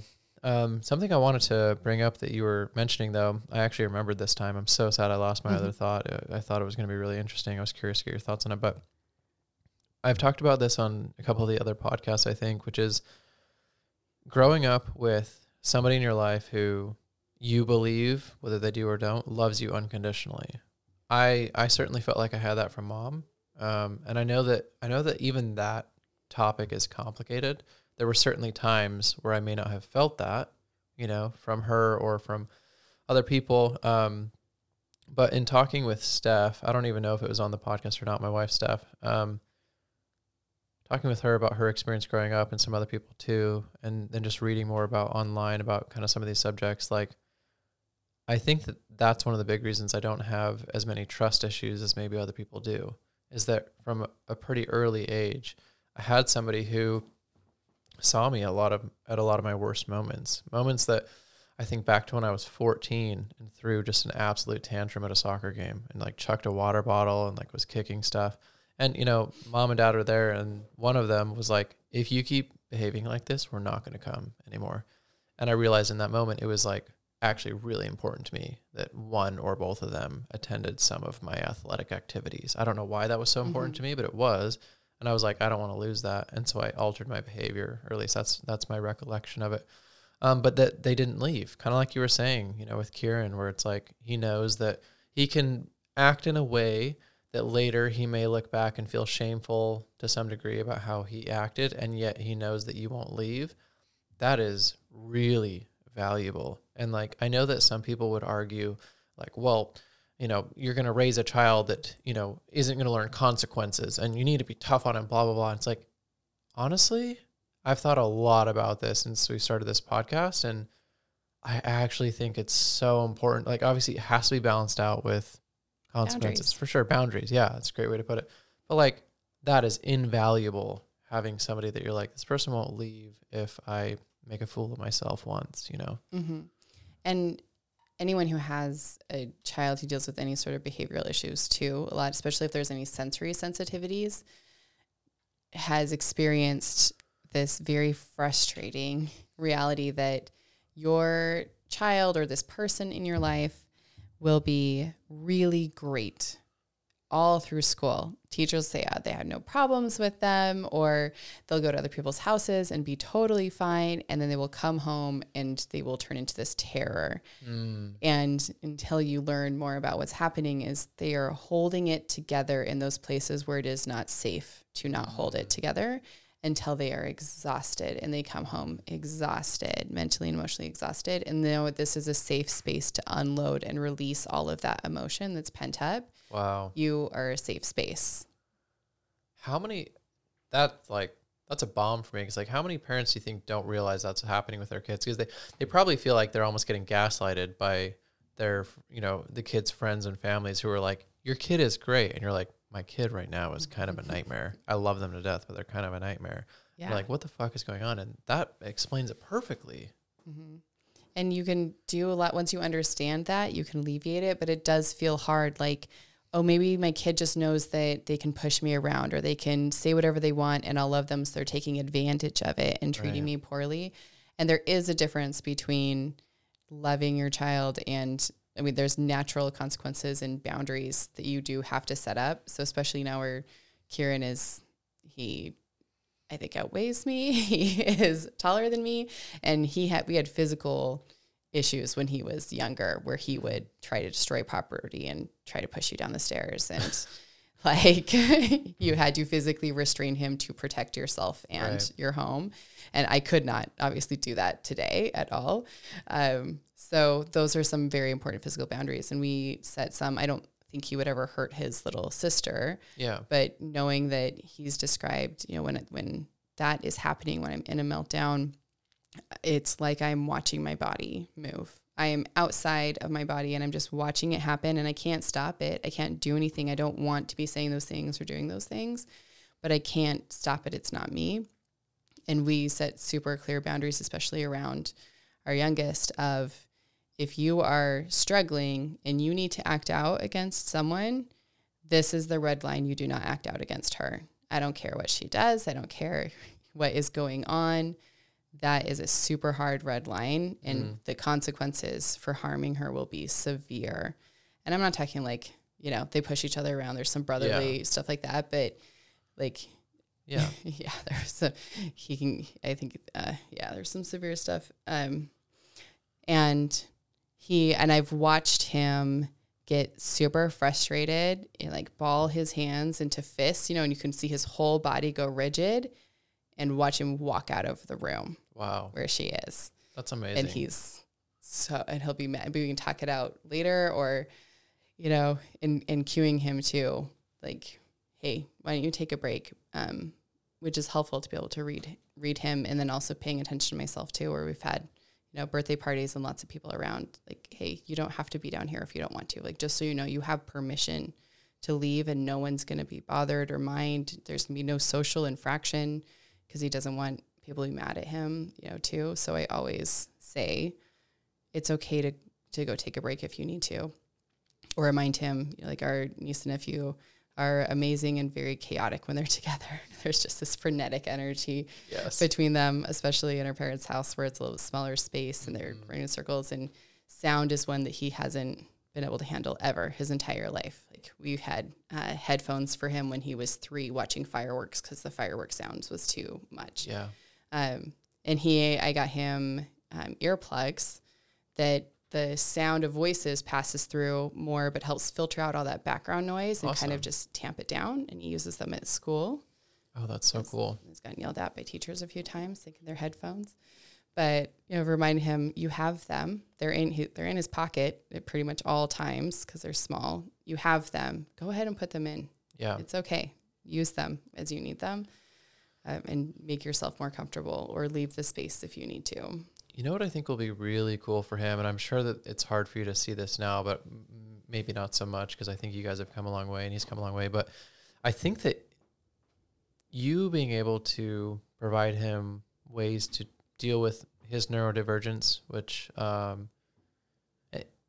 anyways, tangent, but I think that'll really well prepare him for helping other people when he maybe has a better handle on himself and his emotions. Because, I mean, frankly, like, if you have any real struggles emotionally or mentally, up until the point that you're in your mid to late 20s, like, it's pretty hard for you to help other people at the same time because it's just such a challenging period of your life. Between dealing with the emotional roller coaster of puberty and everything that comes with, like, exiting that, to early adulthood where you have all these new responsibilities that are very foreign to you. I feel like getting into my late and early 30s, like, things are relatively settling in, right? It's like, I kind of understand my career path. And I mean, some of that I'm lucky to have figured out, but overall, I'm kind of like, there isn't day-to-day things that just catch me completely off guard. And I'm not raising kids, so that's a huge one, but still, you get the idea that I'm kind of excited for him, hopefully, to be able to be like talking to somebody who doesn't feel like they can give themselves an allowance to use the tools that will actually help them, and be like, yo, I do the same thing. Like, I have to use these tools because these are the things that I struggle with sometimes that other people typically don't understand, and they don't have to understand it. I know that I need this and it doesn't hurt anybody else. And you should allow yourself the same, allowance as well. Should hopefully be really cool. Yeah. Our conversations very much, so I'll backpedal a little bit. I had one of his counselors, the one actually who suggested that he might be autistic, was talking about my frustration of trying to get him diagnosed and at least evaluated. And he was saying, why does it matter if he gets evaluated? Why does it matter if he gets this diagnosis? And he said, it's not about even getting this diagnosis. It's that if I can understand what's going on, I can help. I can find the research. I can figure it out. That is the only reason that it matters to know what it is, what type of neurodivergency you have. And no one had been able to figure him out before. And it made a lot more sense. But it also helps change the conversation from, there are going to be things that are just always going to be harder for you, and that's fine. Or they're going to be different. And the way that the world is set up is not going to be tailored to that. It's going to make it harder. Right. So what you need to learn to recognize and understand are, what are my coping strategies and what skills can I develop around those things so that I can still function and do what I need to do? And then how can I maximize all of the superpowers that I get from this? Because they are absolutely there, and things that can make you very successful. I think the majority of my success in my career is because of my neurodivergency. Yeah. And I think for him too, you cannot make him do anything he doesn't want to do. He has to choose to do it. There's absolutely nothing in the world. If he has decided he doesn't want to do something, he will not do it for anything. There's no goading, convincing, Wow. guilting, nothing. He will not do it. So he's a rock, right? So I had to learn you don't have power struggles with the mountain. Mm-hmm. The mountain will not move. You will just beat yourself into pieces.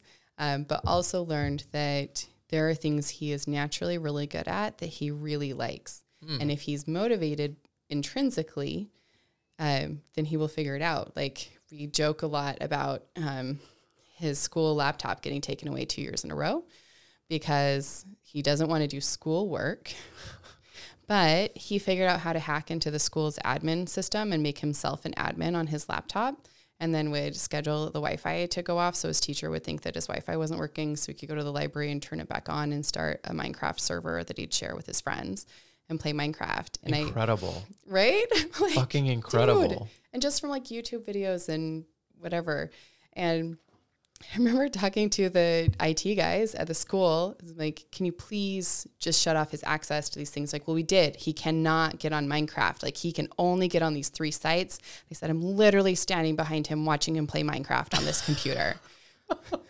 I'm with my eyes right now watching him do it. So you're wrong. And he was like, well, I'll show him, Mom, if you really want me to. I'll teach him how I did it. He was proud. Yeah. He was proud. And I'm proud of him too. I'm like, dude, use your skills, your super skills for good. You know, but he was teaching himself Python from a YouTube video. I was like, oh my God. Look, I just watched it. You know, I had to watch it twice. It was a 9-hour video that he just watched the whole thing.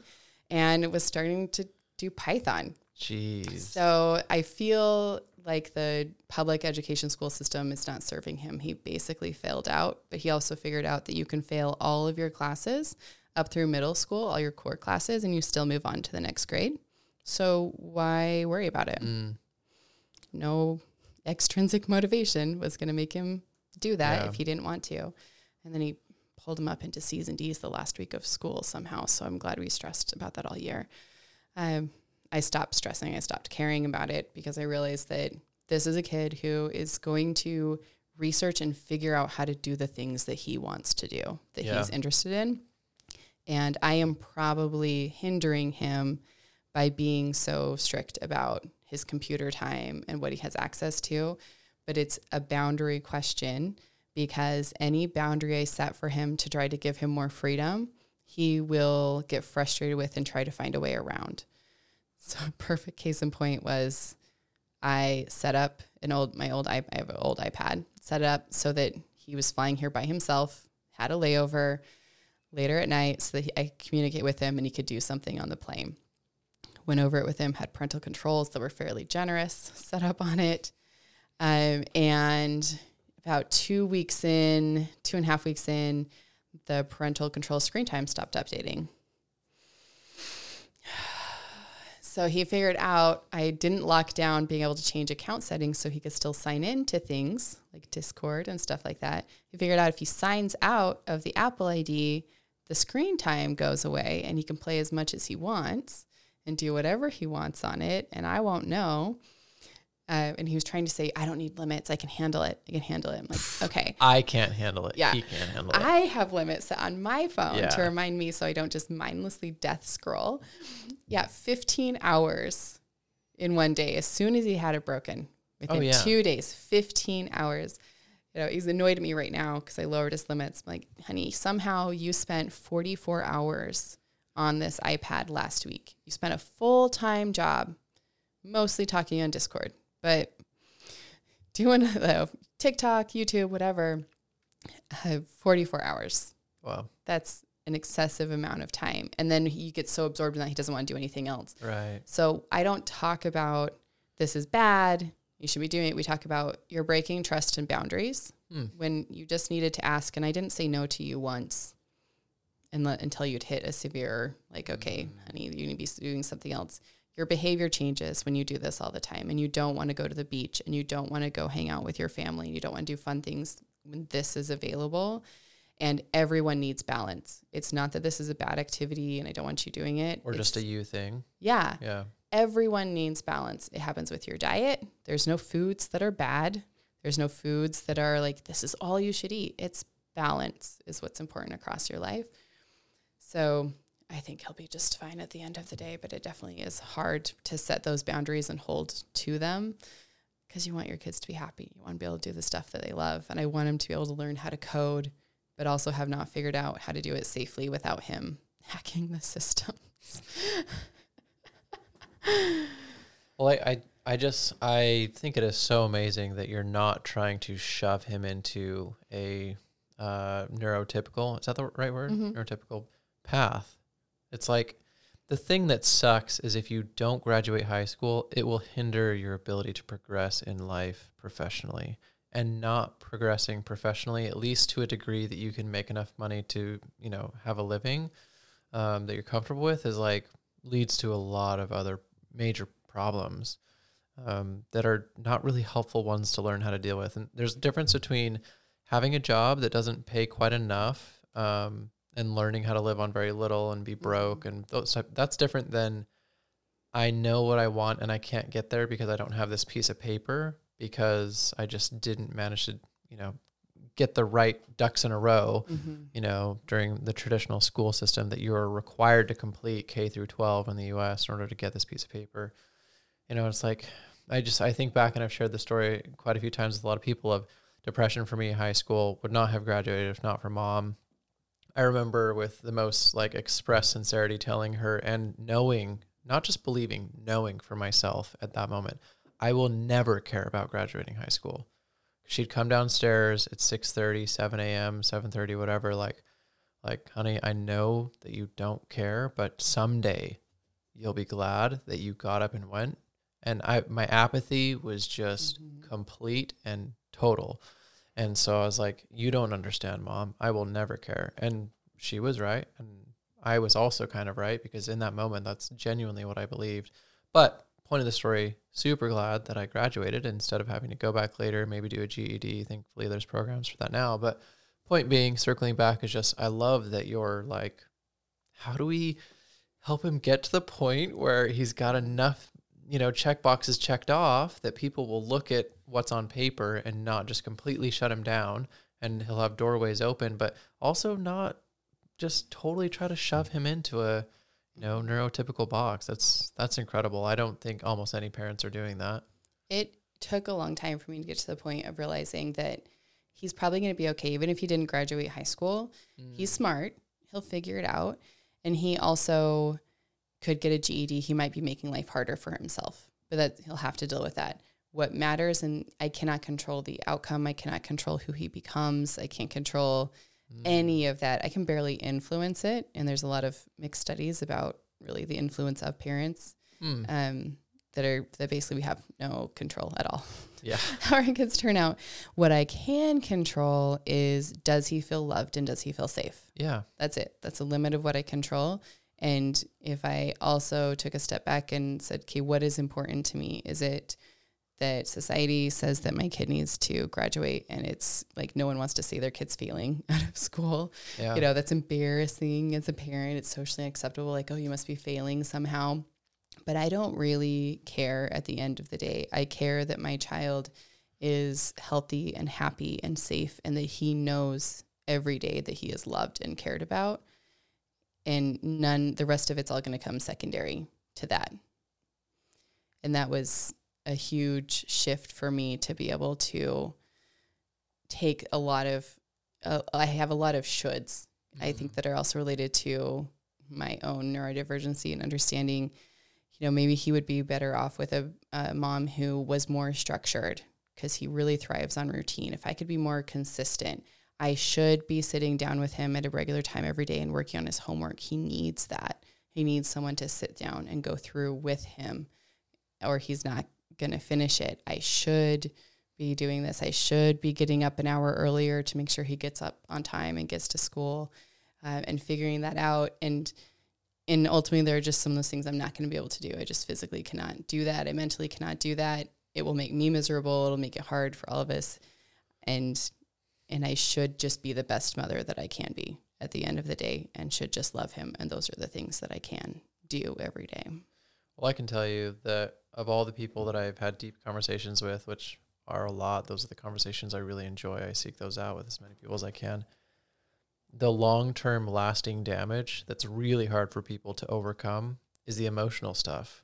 It's not and that can come in a variety of forms. Some of it is more seemingly physical, like whether or not your parents, like, supported getting you to school, or you had to figure it out yourself, which led to feeling abandoned or, neglected. Like, again, it's more convoluted than just, I don't know, emotional versus physical. But point being is, like, if you really, really know that your parents love you, or that you have people that love you, it doesn't even specifically have to be your parents, and that really support you, especially unconditionally, that is huge. Like, as soon as you think there's conditions on things, it makes it transactional. It's a different type of trust and things like that you learn. But when you have that, like, that gives you a free pass through a lot of really challenging situations in life and your own internal personal struggles that you can, I love the point you made. He can go back and get a GED if he absolutely has to at some point.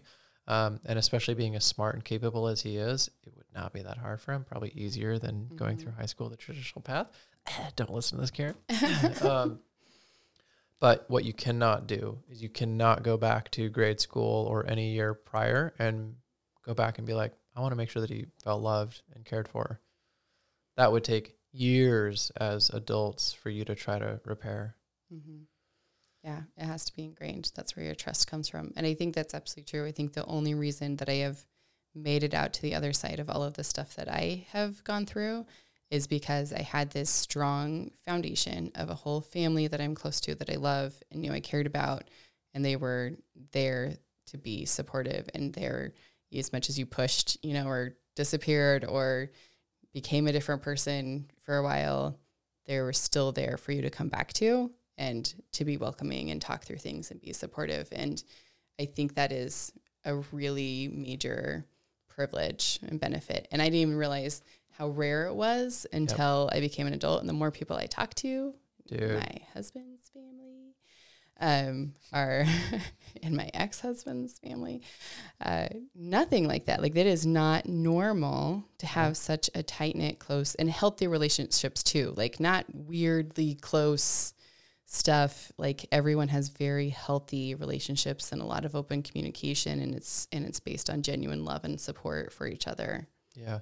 Well, I think a huge thing that I think you were touching on, but just to give real clarity to it, is, like, especially growing up in Utah, Mormonism, all that, like, there's this perception of a close family. And I think this exists well beyond Mormon families as well, but where it's like every Sunday and every Wednesday we get together and do these things, but there's no real emotional connection going on necessarily. I have a really close friend who his wife's family, I would say, is kind of like that to a degree. I think it is a little bit deeper than just that, but it's like, I think a big thing for our family is that, and we've grown into this, we haven't always been this way, but just, we don't really shame each other. So, like, to be honest, sometimes I feel, and sometimes I deserve it, sometimes I don't, but shame about not wanting to go and do family things. We moved out to Florida almost exclusively to be close to family for a few years, at least, as nieces and nephews are growing up, be able to spend some time there, but also just be with family in general. Weather helps here, but that was a big part of it. And then here I am, seeing them once a month, and most people would be like, what's wrong with you?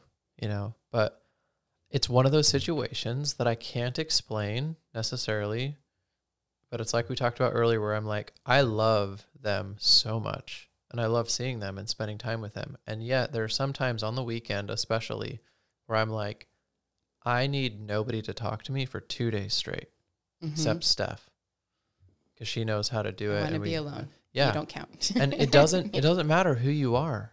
Yeah. It doesn't matter how much I love you or care about you. And I can't give you a good reason. I slept fine last night. I feel fine today physically. I just need to not go and be around anybody. And it's not personal. And I've been really impressed with, like, our family is pretty cool about that. Almost every other family would even just jokingly, make jabs that there was too much truth to, so you could still feel the hurt of, like, man, I wonder when we're going to get to see you again, blah, blah, blah. And it's like, if those things are totally born out of love and people are following it up immediately with, like, hopefully, we're not serious and we love you. But, I think Steph and a lot of other people have experienced the all too serious side of that, where it's like your family is making jabs at things about you or how you're choosing to live your life that have too much truth to them, and you feel it, and it just makes you feel like, man, I can't be myself around you. I can't choose to live my own life and do it how I want to do it, because I know that you're going to shame me. So instead I will hide things from you and not share them with you. You know, it's like, and that's not good. Yeah. So I think that's something that's really special about our family, is that like we make sure that we're there when we really need to be, you know, big holidays or get-togethers, or, you know, like you're out here visiting and like maybe sometimes I don't want to go and hang out, but I'm going to, because I'm like, I need to make sure that Brooke knows that like I care, or if other family comes out or whatever, you know, then I'll push myself outside of my comfort zone a little bit for that. But other than that, it's like everybody's like, I understand that you're a human, and I'm not going to like have these weird expectations of you that are really just me projecting what I want from you onto you. Yeah. And I do feel like it's genuine for everyone, genuine for everyone. We say, hey, are you coming? I want to see you. I actually do want to see you. I really enjoy your company and being with you. That is why I am asking if you're going to be there. Yeah. And if you're not, I'll be a little disappointed, because I like you, because I care about you, and for no other reason whatsoever. It's not a personal dig at anyone. And I want to touch on the expectations piece, because people get in trouble with expectations. That's the number one thing that I believe creates discontent with people. Yeah. And I feel I think Mitch is a really great example of this. People have a lot of expectations that he's not the chattiest person. So it's just, so context, when he wants to talk about something or has something to say, he'll say it. It's not he doesn't talk or can't talk. And if he does not have something that he wants to say or talk about, then he doesn't talk. That's very uncomfortable for a lot of people, because we're used to filling the space, and it feels like there's something wrong if we aren't having conversation, or it's not flowing, or all the space isn't filled. That's an expectation that we put on Mitch. Well, Mitch doesn't have anything to say, he's not talking, but I don't feel uncomfortable with Mitch. I don't feel like I need to fill the space with him. I don't have the expectation that it will be a nonstop. We're going to be talking and having conversation the whole time. If you can get comfortable with the silence and just hanging out and being with him, he's one of the funniest people that I know. Yeah. Who has the most clever things that he will just pipe in with and just sprinkle, like the salt on an amazing dinner to just finish it off. And he's definitely more of a one-on-one person. So if you are in a group, he does not feel the need to interject generally, unless he just really has something to say. He will talk a lot more when it's one-on-one. And I feel like that's just part of who he is. And if you can adjust expectations to allow him to just be himself and not project something, any shoulds on that, he's really fun to have around and really interesting to be with. And the silence can be very comfortable when that is what's happening. The thing that's really painful about expectations is they completely overshadow what somebody brings to the table. So like you just talked about what people can tend to perceive about Mitch is in terms of like a downside of some kind, while also touching on, which is just a perceived downside. It just is what it is. It's just a difference that's atypical versus what he brings, which is like genuine comedy or real, one-liners that just come out of nowhere that you do not expect. I think Sam has that too. Another similarity between those two. And like a genuine sense of really caring for the people around him too, that just manifests itself in a more subtle way typically than most people, but when you see it, you really feel it, versus any kind of false sense of feeling like he needs to, put on a show. And if you sit there and you just dwell on your expectations of continuing to use Mitch as an example, you will not see any of the other amazing things that he brings, and I don't know, Mitch and I are so different that I think that, all kinds of content to talk about there in terms of like, just a struggle for us. Like, we're the brothers. We have 2 brothers, 2 sisters in our family. I'm the youngest. He's the oldest. So I was definitely closest with you and Sam for a variety of reasons, but age certainly was a big factor, but also just our upbringing, our personalities were so incredibly different. But then we also have some interests that are alike between us two that I don't share with either you or Sam, that have been really helpful and instrumental in us like really forging a relationship, especially as adults. But just, I don't know, it's like I was very guilty of that, I guess is what I'm saying, of just being like, it's so hard for me to connect with him. It's so hard for me to connect with him. And like, is that a me problem or is that a him problem? Like, it's definitely a me problem, because I wasn't asking the question of like, what does a connection with Mitch mean? Where does that start? And what does that really look like? Instead I was like, here's what I expect connection with people to be. Mitch doesn't fit into that mold perfectly, which means that he's broken and I can't forge a connection with him. Instead of just looking for the stuff that was already there, and building on that.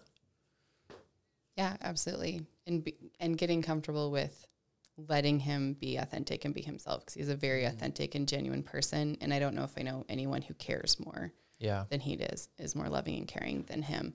And I'm genuinely bummed when he can't come hang out because he's working or something, even if we're not talking. It's just fun to have around and very interesting thought processes and conversation.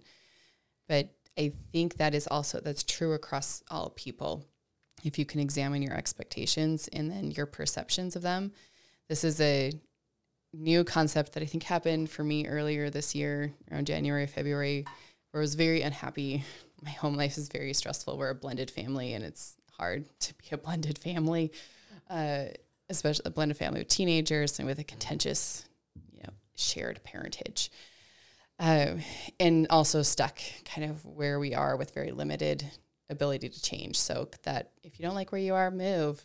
Okay, well, if you can't move, literally or figuratively, what do you do then? And I think it sort of happened with my ideology around Kieran of, I'm just going to choose to love you. I'm going to choose to let go of all the stuff that drive me crazy, that I know I should be upset about. I'm supposed to have these other feelings about. I don't care anymore. I just want to love you and just want to enjoy you. And then started wondering, how much of my life can I apply that to? Does that apply to? And it applies to everything. I love it. Everything. I don't discuss my emotions when I first have them, because that's my reaction, not my response. And I have learned that I can have my initial reaction be frustrated or angry, and then I get to choose how I act on that. I get to choose if I want to change it to a response, or if I want to be reactive, or if I don't want to feel that emotion anymore, if I want to respond differently. I can choose that. And a big part of this mindset shift, I guess, is the shift of perception, to know that I can choose to change my perception and change the angle in which I am viewing a situation, so that I'm viewing it differently. In my relationship with my stepdaughter is a good example, and she'll probably listen to this, so she'll listen to other ones. But we kept going back and forth of having a really hard time with each other, and then getting along really, really great, and it was amazing. And then it would just inexplicably for both of us kind of shift back and forth.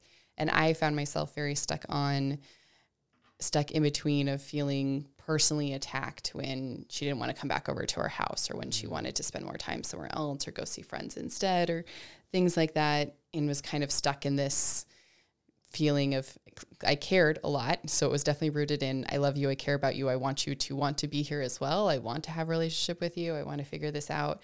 And had to choose to let go of anything that felt personal about our relationship, and choose to say, you know what, there's so many other factors going on in her life. I'm going to choose not to be a negative factor. I'm going to choose not to be a source of stress as much as I can. I'm going to choose to continue to be authentic with her and be myself, and encourage her to be authentic and be herself, because I think her natural self is very wonderful and amazing. And I think she's stuck between a lot of different, very controlling factors that try to dictate her behavior and who she is. And she is fighting to figure out who she is. And she's also a teenager, and that's a very difficult place to be in, where you're kind of struggling and figuring that out anyway. So you're adding on all these extra factors. I can choose to be one of those factors, or I can choose to learn as much as I can and be a safe place as much as I can. And it's still a learning factor, and I have to continually choose to look at it from that angle and choose not to be in the mix with it, which is hard sometimes, but it's my choice to make. what's pretty unique about what you've done with both of those kids is like most people, when they are up against a wall with a relationship issue, emotional issue, what allows them to break free from some of those personal ties is to just go all the way to the other end of the spectrum, which is lean into bitterness and be like resentful towards that situation or individual. So meaning what you're doing is like in the middle, which is really healthy. It's like I can either hyper focus on everything that isn't going well here and what I can't control and try to control it, or I can find this balance that's like, what can't I really control? Let's let some of that go and let's infuse as much love into the situation as I can. And maybe, you know, for other situations other than like kids and stuff like that, maybe workplace stuff or whatever else, as much positive perception as I can onto this to allow me to navigate this in a way that actually I can be happier and the other people who I'm surrounded with will be happier, versus people just leaning into like, well, you know what, I'm just not going to give a shit anymore. You know, very different things. There's kind of like those three different places. And I've been in that place too. I've done I just don't care anymore. I just don't care. Yeah. I'm going to be apathetic about it. It didn't work for very long, but I tried it. So I'm just going to keep bringing this up. People who listen to this can just get sick of it and I don't really care, but it's like happiness. And I think I talked with you a little bit about this of just talking about that spectrum. Another example, like where on that spectrum will you be the happiest? Definitely in the middle. Like what you've elected to try to do with Kieran and with Haley is in the middle. You know, either of the other ends, you're not as happy. And I don't think you can be as good of a mother and as good of a partner to Chris and as good of a, you know, person to yourself versus in the middle where you'll be happiest. And like, that's a great example of just looking at it. And it's really obvious what the best choice is for you to be the happiest. And guess what? Like most examples that I'll bring up about this, it's also going to be the best for the people around you. Like we need to break this perception of like, if I do something that's good for me, it means that I'm doing it at the expense of other people always, or that I'm not allowed to be like quote unquote selfish at all. Incorrect. Yeah. Well, the research on happiness, and I'm going to totally forget the name of the Yale professor, who she has a podcast and everything about it, but it's really about human connection. So if you think about all of those things, making meaningful connections with people, I cannot meaningfully connect with you if I'm angry and frustrated and resentful towards you. And then you're going to wall up and get defensive, and then I'll wall up and get defensive. Connection is not happening there. And it doesn't have to be rainbows and sunshine, but just understanding and connecting on a human level. And I've talked with our dad a lot too, because he's kind of a hermit. And becoming more hermitish the older he gets, and has put some of those shoulds out there. I should probably make some friends. I should get out there and more meet people. And I said, well, but then I only want to meet once a month for coffee. I said, there's probably plenty of people who also only want to meet once a month for coffee. And if that's all you need, that's as much connection as you need to feel very content and happy with your life. There's nothing else you should be doing. Maybe don't hermit up completely, but you're having conversations with people. You are in the community. They're in very isolated events, and they're very specific and tailored to what you like. Yeah. You're creating these very specific human connections with other people. I think most people know when they've taken that to an extreme of like pulling themselves back from other people too far. During the pandemic, like I definitely did that to a degree. There was a point where I remember I went outside to go drive somewhere, and for the first time in my life, I was nervous getting onto the freeway. And I thought about it. I hadn't been outside in like 3 weeks. We had a 1-bedroom apartment. I hadn't been outside in like 3 weeks, let alone gone and driven somewhere. I literally hadn't left my apartment. I'm not talking about going to the store. I hadn't gone outside of my front door in like 3 weeks. That's too much. That's not good. That's not healthy. Well, I mean, maybe for anyone. Most people at least will benefit from just going out and walking around. And the 3 weeks obviously was not the most quality time I could have spent. It was a lot of video games and stuff, and I play with other people and with friends a lot of the time, but still, like, I was starting to experience adverse effects, which was like fear of a normal day-to-day task, right? That's not good. But I think in the case of our dad, that's a great example of just what you said. You're applying shoulds to like conventional shoulds to yourself, which you might not fit into for what's really best for you. I was having a conversation with a friend just a couple days ago about their partner who has just dozens of unread text messages from different people or hundreds, and a lot of it comes from, I don't know, feeling this. It was obviously a TikTok, because TikTok is how everybody learns everything these days. Yeah. I guess I'm speaking for myself. Anyways, where it was like this back and forth between this person having a conversation with themselves in their head, and it's like, just send them a short message that's like, responding to what they say. Well, then they'll know you're available, and then they'll hit you right back, and then you have to have a conversation. And all of it is, you won't do what you feel like you want to do because it will lead to you feeling trapped in a situation that you're not actually trapped in. FYI, you can do whatever the fuck you want anytime. And so you don't even engage to a degree that would be positive for you and maybe your relationship with somebody else.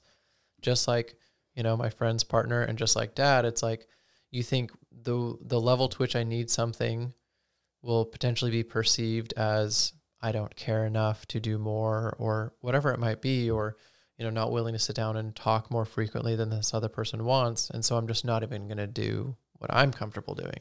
That's terrible. It's like, but it's really hard to just accept on the outset, I am going to engage in this interaction in a way that works for me, and do my best to listen and, talk with the other person about what's interesting to them too. But at the point where I'm not feeling it, I'm just going to stop.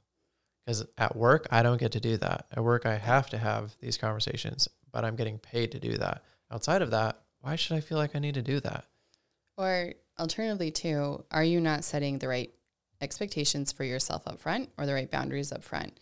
I met someone who has become a friend, and I like them a lot. And I also know that I have limited social. I enjoy my friends. I love hanging out with them. I like being social. And I also need to recuperate from that. I don't want to spend my whole weekend with you people as much as I love you.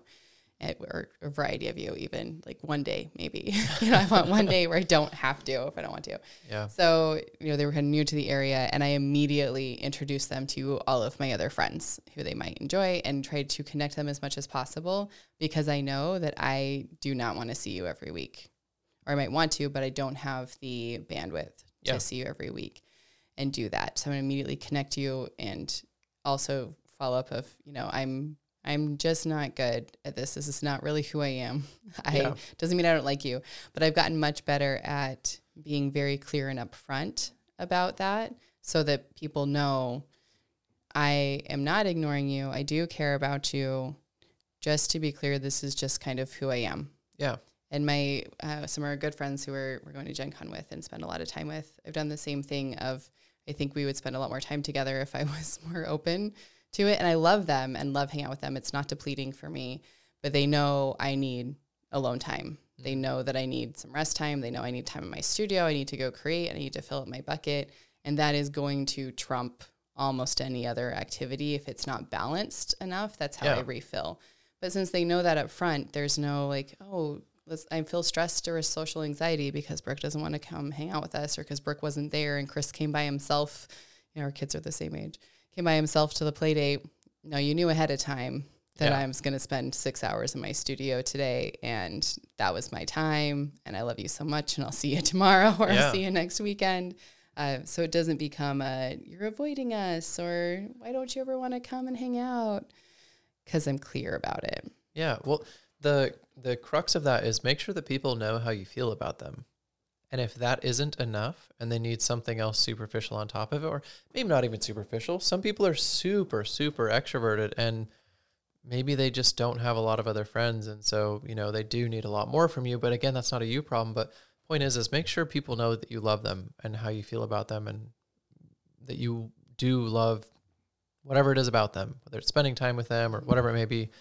And, again, if that's not enough and like they need more and it's something that you can't give, that's not a you problem. That's a them problem, and they need to figure that out. But the expectation for yourself should not be that I match them at what their needs are in a way that I know that I'm very deficient in being able to meet that. If you're close, right? If somebody's like, I would really love if you expressed to me a little bit more frequently how you feel about me, whether it's your partner or a good friend or whatever, and you're like, I feel like what you're asking is for me to go from 70% to 75%. that's doable. It's a little bit uncomfortable for me, but I do care about you. I'm willing to do that. That's one thing. But if they're like, I need you from 70 to 150, I can't provide that to you while providing for everything else in my life at the same time. I think that's unreasonable. We had a couple, friend of ours, Mike and Mel, shout out Mike and Mel, love you guys, came and stayed with us for a week, fucking awesome people. And like day one, I was like, listen, here's how this is going to go down. I can't be with you guys 24/7. It's not going to work, and I won't be happy that way, which means I won't enjoy spending time with you that way. So can't expect that. There'll be times that I just sit in my office and play video games or work, and I ignore you guys. And I'm not ignoring you on a personal level. It's just that then when I come out of my room, I'm refreshed and I'm like ready to go and have a good time with you guys. And I hope that you understand that. And of course they did. We've known them for a really long time. They totally get it. But you need to be unapologetic about it too. And sometimes it takes a little bit of time if you haven't practiced this. This has taken time for me to really get to this point where I'm just like, I really don't give a shit. Like, I'm going to make sure you know I love you and want to spend time with you, but then I'm going to do what I need for me while keeping your needs in mind and serving you as best I can within my capacity. But don't feel bad. And I'm not saying this to you because you do. I'm just saying to anybody who listens, like, don't feel bad about that at all. Like, put your own mask on before you help other people, you know? This is probably a totally different topic. So we were talking for a while, but I realized when 2020, everything shut down for COVID, and what a lot of people experienced is situational depression or situational anxiety. So it's not a chemical deficiency or imbalance in your brain. It's actually caused by a situation or experience that you're having. And so I saw that a lot with people who never experienced depression or anxiety before, so they had no coping skills and no skills. And part of that, Chris struggled not necessarily with depression, anxiety about it, but almost triggered almost a midlife crisis because we realized the only reason I leave the house is because he makes me. So I was completely fine to be at home. I'm like, this is great. I'm not even having to fake reasons why I don't want to go to the movie or the park or go do all these activities. But he used to take the kids every weekend too and go and do stuff. And now everyone was at home and I'm great at the home stuff. Like, I will devise activities all day long at home. My world is at home. My studio is at home. I'm an artsy, craftsy, fartsy person. So I'll just get a new hobby. It'll be fine. And he was antsy and did not know what to do with himself, which leads to that it'd be an interesting topic to talk with people where that partnership is so different, like it is for us, where if I never had to leave the house, I'd be pretty much fine with that. Like, once a week is probably the most I need, but I also, like, work is enough social interaction that I don't really need anything else. And I'm married to someone who likes to go out and do stuff. They want to be doing stuff and getting out and about all the time. And it's interesting. I've noticed with him that some of that has lingered, that anxiety getting on the freeway of, well, it's going to be a lot of work to go to the farmer's market. I just don't know if it's worth the effort. Like, that is the opposite of 2019 Christopher speaking. 2022 Christopher, the threshold is a lot higher for getting out and doing stuff. And he's also less happy than he was before. And he is happier when he does get out and does those things. But there's always that kind of pull of, sometimes I get up the gumption. I'm like, okay, let's go to the farmer's market together. It'll be great. I don't really want to go, but we should, then we go and it's fine. And sometimes he wants to go and then I'm the detractor of, but I'm so comfortable in my house attire.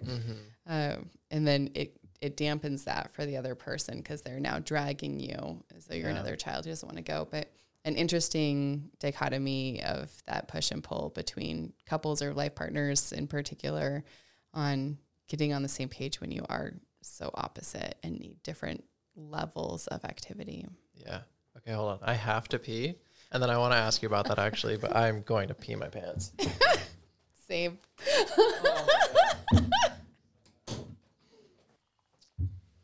All right. Okay, so I think and we're back, by the way. I think you actually kind of answered the question I was going to ask a little bit, but I think a lot of people with lockdown, they realize that maybe they weren't as happy going out as much as they were, in large part because of the stress of feeling the need to make excuses if they just didn't want to go. I think a lot of that was healthy for a lot of people. At the very least, maybe they realized that they can just say now, I don't really want to go. They don't have to make up some excuse for why they're not going to something somebody invites them to. But I was curious, although I think you kind of already answered it, of like whether or not Chris was, happier now, realizing like, oh, I actually didn't want to go out as much as I did. But it sounds like actually he just realized how much effort that takes because he didn't have to really do that for a while. And now he doesn't go out as much, but he's also not as happy. Yes, I think there's effort involved, but it's sort of, you can't relate to this, sorry, but when you have little kids and they just have a trunk load of stuff that you just have to take with them, especially if you have the diaper situation happening. But even my 4-year-old, we always have a change of clothes in general. I've regretted it almost 100% of the time when we don't, because she makes choices that make me regret it. So there's just extra things, and so there's more preparation. Or like you're going camping, there's a lot of preparation that you need to go camping. And if you are doing it all the time, it becomes rote. You get really good at it. You get really efficient. It just and you don't even really notice it anymore. It just becomes a part of the experience. So it's not as much of a burden. It's just habit now. When you break out of that, so you only go camping once a year, that's a multiple day preparation thing and feels like a lot. And then they come home and you unload. You're not efficient at it. You forget things. You got to go through lists for things. When you first have a new baby, it feels like a lot and you have too much. Or, we went out to the pool the other day. My daughter said, well, where are my clothes to get changed out of? I was like, I assumed you'd be in the pool longer. Just lay in the sun for a while. I didn't bring your clothes. I don't know why I didn't do that. I just did it. Yeah. I feel more relaxed about it, but it just sort of becomes rote. It's not a thing.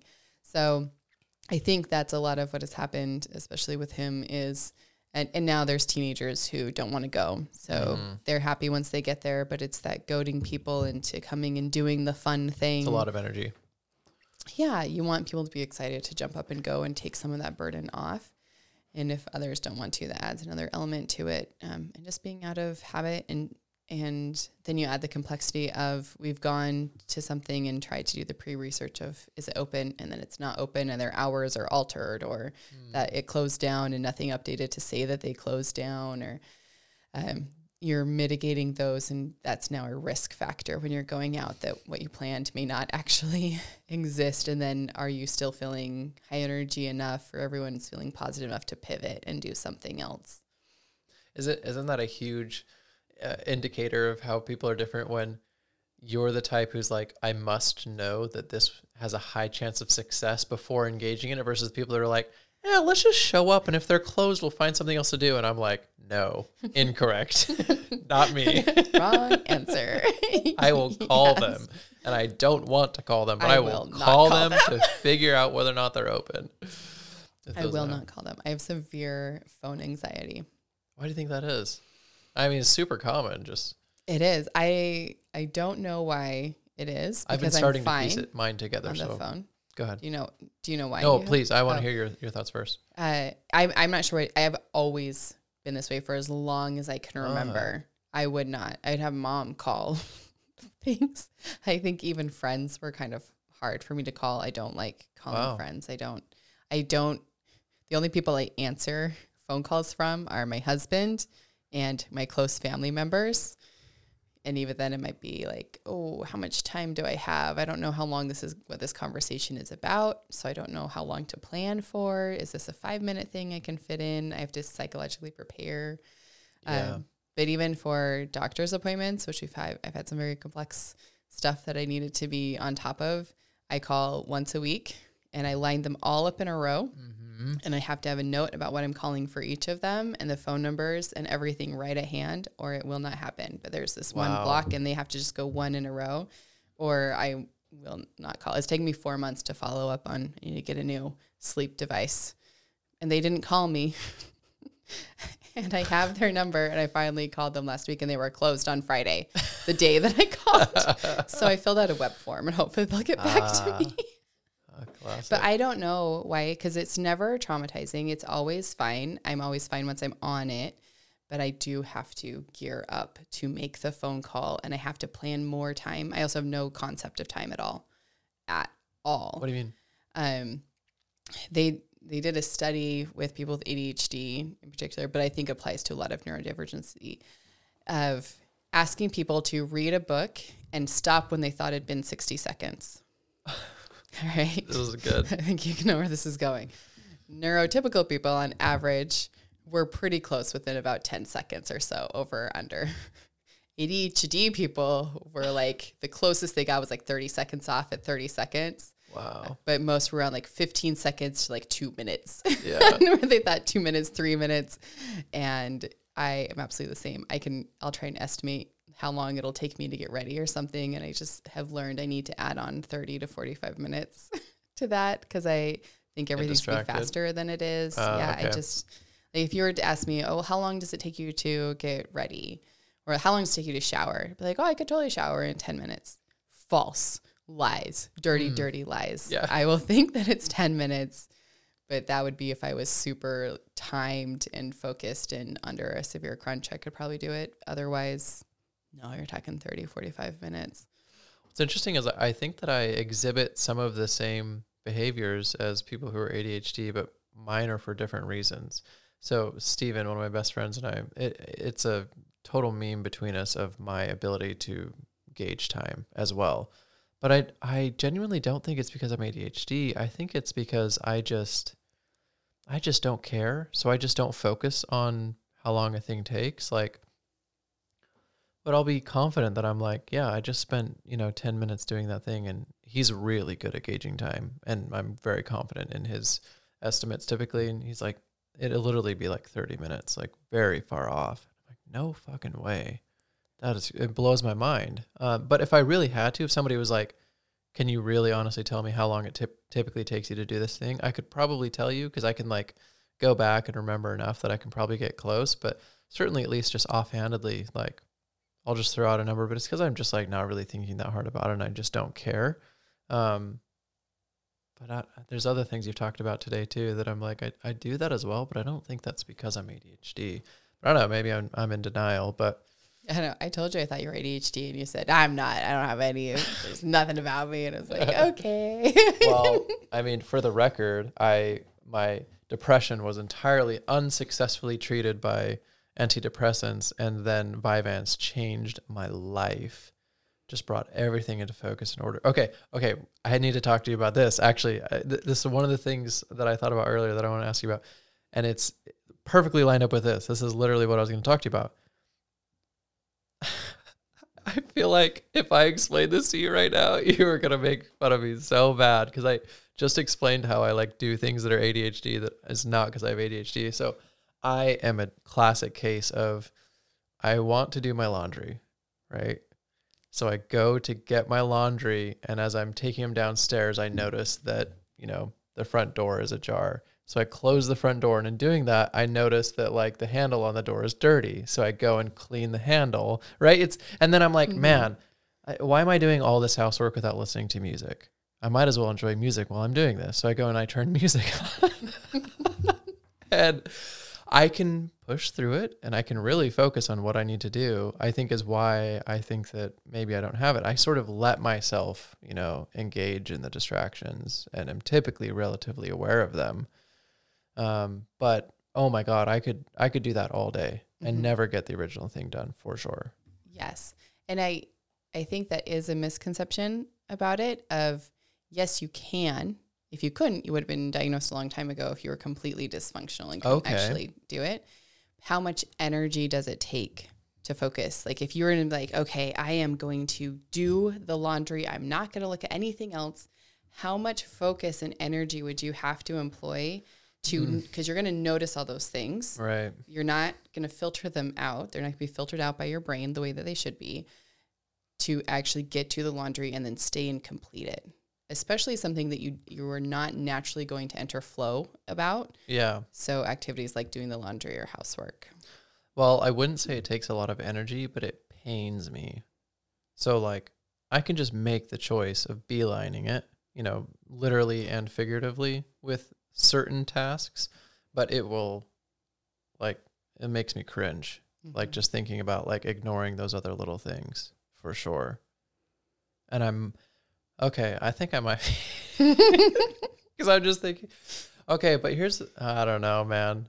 Because I'm like, as an adult, I feel like I exhibit more behavior that would reinforce that, but I don't know if I just wasn't as perceptive as a child. But or it might have displayed differently as a child and you've learned different coping mechanisms and skills. Yeah. So a example from mine that my doctor picked up on was I've had people comment throughout my career, my adult life, you are so organized. I wish I was as organized as you. You're just so organized. You're like, God damn it, I have to. Yes. I'm like, do you know what my life would look like? If this calendar is not color-coded, it will be chaos, okay? It's color-coded because it has to be.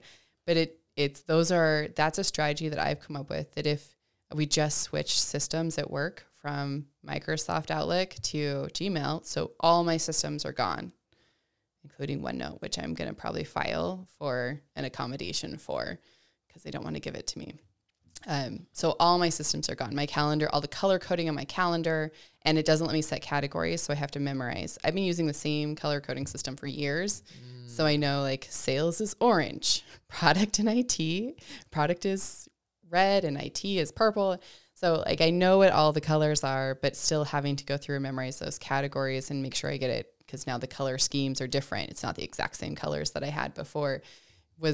I think there were, for the first 2 weeks, I missed multiple meetings or was late to multiple meetings or showed up not realizing what the meeting was about, because I'm not used to having to go in and read the agenda and figure it out. I can just look at my calendar and know I'm going to be spending a lot of time with marketing today. I'm going to get in marketing mindset and this is going to be fine. But it can see across my calendar what my week's going to look like just at a glance.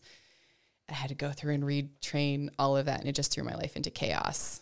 Couldn't find anything. It was awful. But those are strategies, and now my calendars aren't combined either. It's been a nightmare. But that's a strategy that I've also talked to Kieran about, of this might not work for you. This has been effective for me. If it doesn't work for you, you need to explore other strategies and figure them out. Because once you have them, it takes some of that mental load off, where you're constantly doing a ticker tape across of here's what's coming up next and what I need to keep in mind, and everyone's schedules and when it's and being prepared. And I only work on deadlines because I procrastinate. I need a deadline to accomplish something. So you have probably developed a series of skills or structure around your life that enables you to keep it all together. Oh, I absolutely have. It's funny because the way that I would describe it is that I have learned to not rely on my own internal system, and memory is usually the, medium that I would say is my memory. I just have learned to not trust it, because I will be like, it's as simple as like, I'm in the shower. We have almost no shower gel left. We have more in the pantry. I just need to get it. And that's one of the last things that I do is soap. And I will literally sit there and like a mantra in my head, don't forget shower gel, don't forget shower. Yes. And that lasts for like 8 fucking seconds.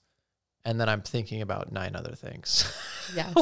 And I am so gone onto a million different topics by the time I'm out of the shower that there's no way I'm remembering to go and get that. So instead I'm just like, that's just, I have developed systems for sure. Between my calendar management, I've gotten the same comments about, wow, you're very organized.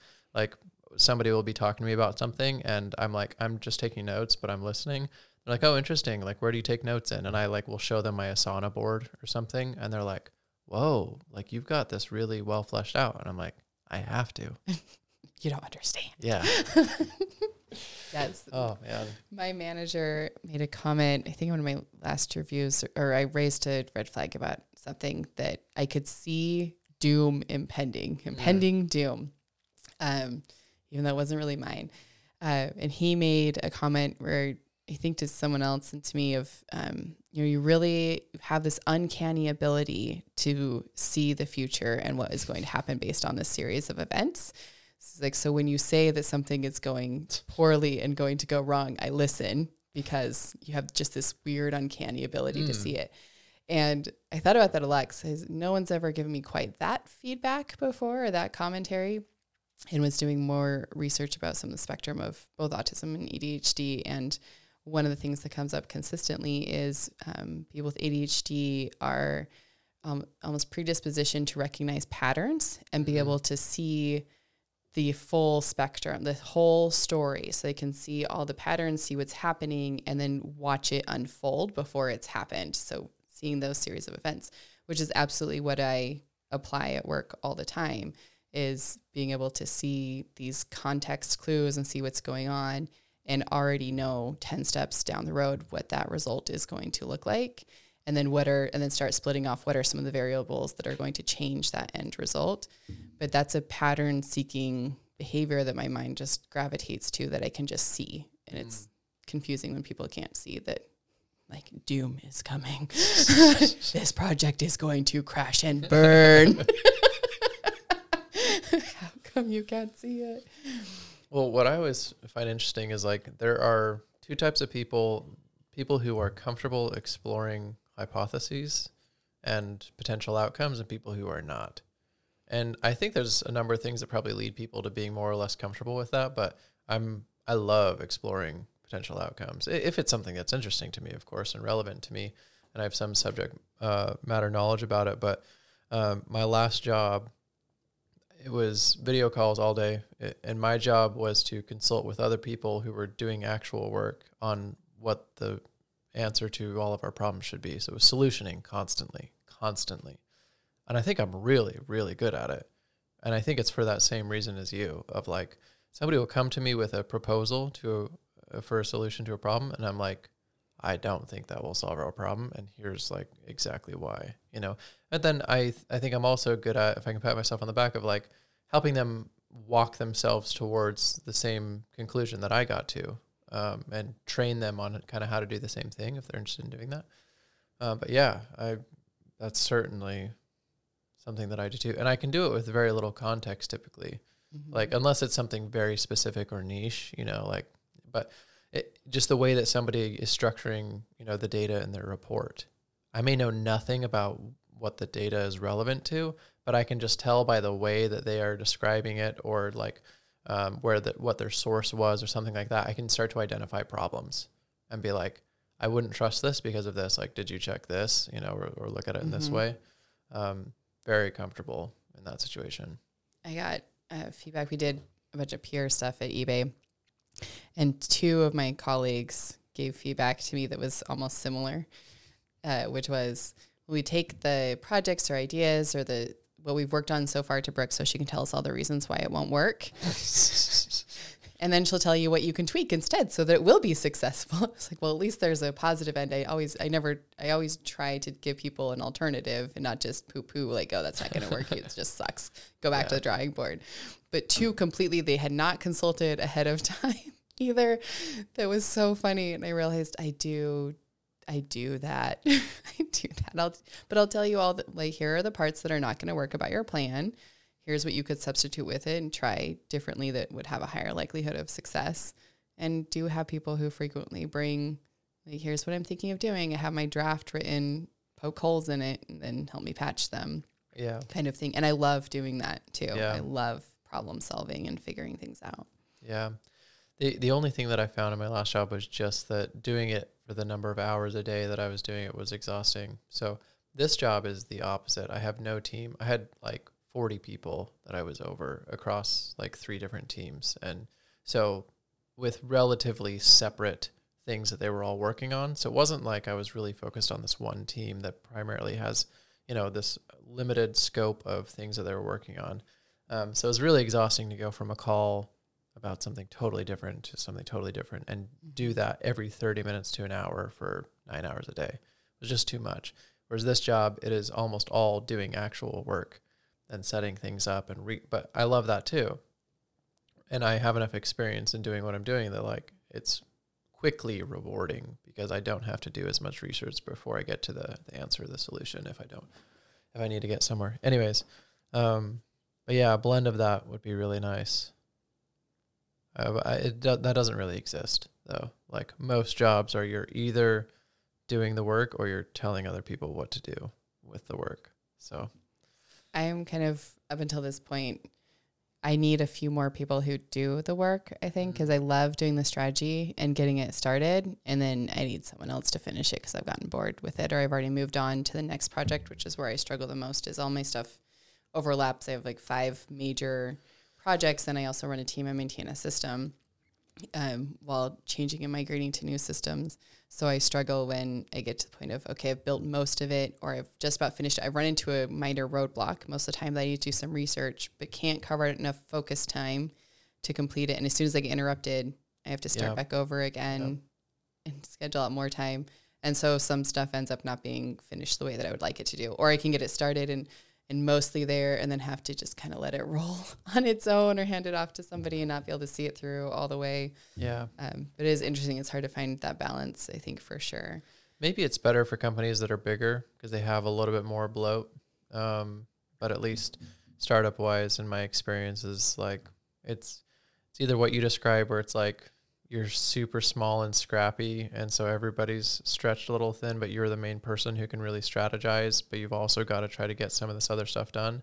That was my last job at the beginning. And then as I built more of a team, it was just the strategization all the time. But I think it was just the fact that it was just meeting after meeting all day. That was extremely draining. And I hold myself to a really high standard of bringing a positive energy to work, and, you know, at least down, right, to the people that work on my teams. Up, I'll be much more negative, or, you know, whatever, be more authentic, or just I'll let myself, you know, express more negative emotions, I guess, which most of the time I was meeting with my team, so it was just really exhausting. My colleague just told me that I have the most calming and soothing voice in meetings, which is also the first I've ever heard of this feedback. You do. I haven't been in a meeting with you, but you do in real life. But I told Mom this, and she says that we do the same thing with our voices when we're talking. She said we both drop our voices a little bit when we're in a subject. But I don't know. There's a lot of similarities. More similarities adding up. Our jobs are almost exactly the same. I know. A lot of our experience is the same. It's wild. I think that's probably a good place to wrap up. We're basically twins, yeah. Yeah, for real. Like, there is good reasoning why, I don't know, we've been as close as we were and have matching tattoos. Yes. And it's pretty effortless for us to get along. Mm-hmm.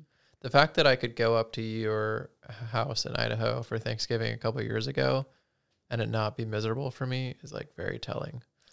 Thanks. Although staying with Sam and Kevin's so chill, and Sam and I, the older that we get, and now that she's not with her ex-husband, she's a different person, and it's great. Now it's great, but if I was like staying with her and her ex-husband, I would have been really uncomfortable at times, but that was all him. You know, that's not the real Sam. Yeah. But even with like Mitch and Sarah, I love both of them absolutely to death, but we're just not on the same wavelength like you and I are, where it wouldn't be just such a natural synergy. But yeah, being in Idaho, I was like in that small room upstairs and like around kids like all day, like 2 things I don't enjoy and they're like actually a big deal for me. And it was actually did not really have your fun. Computer for video games. Yeah, a lot of my comfort items, and it was great. It's fun.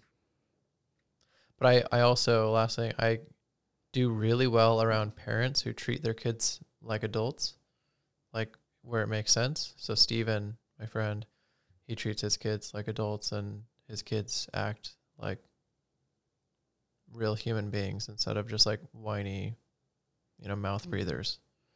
And so they're fun to be around because they have real conversations with you. Yes.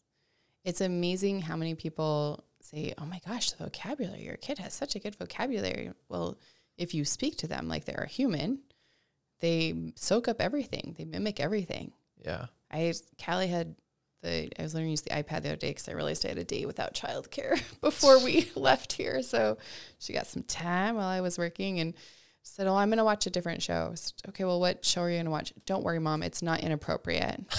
And she can't even say the word. It's not inappropriate. said, so good. okay, you're good.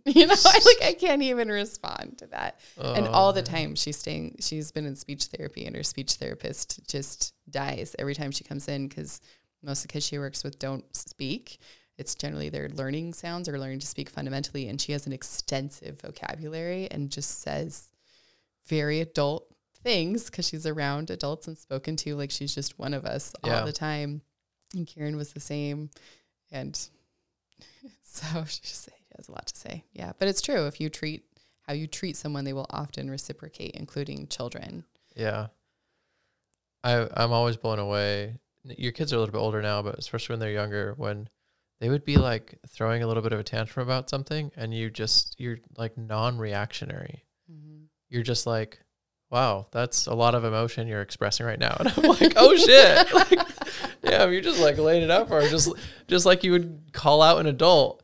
Like, well, I'm upset. Like, yeah, I can see that. Like, what are you thinking right now? And just like, you're so even keel about it. And I'm like, whoa, I would have totally gotten baited in and just acted like a typical, like stereotypical parent, and instead like it diffused things and they know they're not getting anywhere with you and you're just chill, just doing whatever you're doing. You don't even like turn or anything and turn towards them. And yeah, it's pretty awesome. The worst thing is when you're around a parent and their kid like starts to show signs of like throwing a tantrum and they panic and you're like, oh no.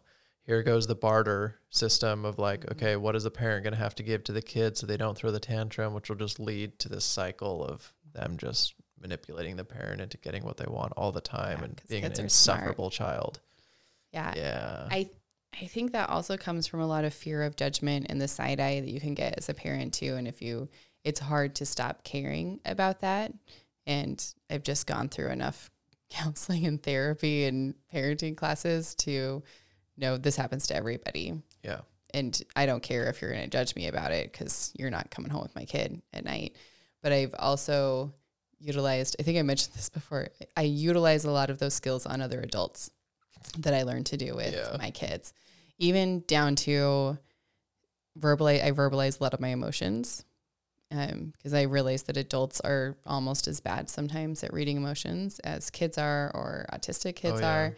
So there'll be a lot of, I know that came off as probably really frustrated or really angry. I was really, really focused when I was talking through that. It's going to be fine. I'm okay with it. I'm feeling a little bit frustrated about this in the moment, or I'm frustrated about something else. I know I can hear it in my tone right now. I just want you to know I'm not frustrated with you. People need to hear that. If you can verbalize that, it clears up so much anxiety for other people who were thinking you were angry with them or frustrated with them and you weren't even paying attention to what they were saying. You were gone somewhere else. I do that so much, constantly. Okay, well, I want to ask you about this now because I feel like that's something that I don't encounter with other people very frequently. The first podcast that Sam and I did that we ended up re-recording, one of the things that I didn't like about it the most, the audio really killed me. I had the wrong setup. It was not working. But the other thing listening back through it was I have a tendency to overly set up premise and context, and I want people to really fully understand what it is that I'm trying to say, to the point that it's exhaustive and totally unnecessary and actually much less interesting to listen to. So I was just talking to Steph about this the other day where I was like, I explain stuff in a way that 99% of people will probably understand what it is that I'm getting at, when I could say half as much as I do and 90% would still get it. And so the disparity there, right? Like saying way less and yet most people still get it would make it much more interesting to communicate with me and much less exhausting for me. But part of why I do that is just that like, I don't like people to misunderstand my intentions, and I typically have very positive intentions.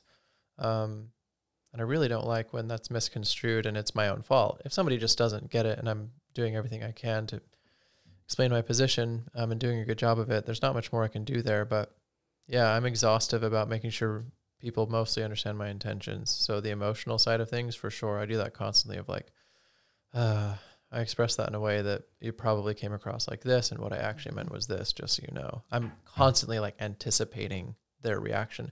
And it's funny because it's not out of an insecure place. It's just a genuine desire for them to understand what I meant. I think you can do that succinctly though too. Yes. Oh, for sure. And sorry, what I was getting at was like, I want to get better at, using not nearly as many words to still get the same point across. Yeah. And it probably doesn't even need to be in every conversation, depending on the context of who you're using it the most with. So I use it with my team on my team, but it'll be sprinkled in generally around a tough conversation of, I know this is a really frustrating situation. I'm working on this for you. We're working together. I really want to make sure, and I want to do everything I can to make sure you're successful, or to ensure you're successful, whatever it is, so that my intention is still there with them, but they don't need it every conversation. Mm-hmm. We need it when something difficult happened. That reassurance of, I'm still on your side. We're in this together. My intention is to help you as much as I can, or to facilitate this and be your spokesperson. And your job or your role within this is XYZ. Yeah. Yeah. But most people don't name emotions. Yeah. A lot of people aren't even aware of like what they're feeling themselves or expressing themselves necessarily until later. Looking back, they can usually see it, I feel like, but certainly not that quickly. And I also don't think that they read people quickly enough that they can see as it's happening, the impact that it's having, and dial back and address it. Yeah. I think that's really uncommon. We also tend to feel like we're the only ones that feel this way, or that run into this problem, which is, parenting is a great example of this. Those people who are getting all stressed out and freaking out, they're feeling like people are going to judge me. I'm the only person whose kid has a tantrum, or who doesn't know how to handle the tantrum, when in that moment saying, man, I've been there. That happens to everybody. You're doing great. It can feel weird if you've never said that before, but even passing someone in the grocery store, I've said that to parents when, their kid's having a hard time, or they're freaking of like, you're doing great. Been there. I know that feeling. You're doing great, Yeah. And I've had I haven't had very many people do that to me, but once or twice, that sort of reassurance, which can feel a little bit awkward. They're acknowledging that you're struggling right now, but also creates that point of connection of a human to human. We all experience these things. We all experience frustration, disappointment, anger, happiness, hopefully, joy, hopefulness. Those are just parts of our human experience, and they are shared in different forms. They might look a little different, but fundamentally it's consistent. And those are the things that connect us together. Do you self-deprecate to make other people feel comfortable? No, not usually. I don't like it when other people do it either. You don't like when they do it to try to make you feel comfortable? Mm-hmm. I do not like it when people are self-deprecating, because there's often a little bit of insecurity and a little bit of truth to it. Yeah. And they are then highlighting what they're most insecure about. And it's often a bid for reassurance. Right.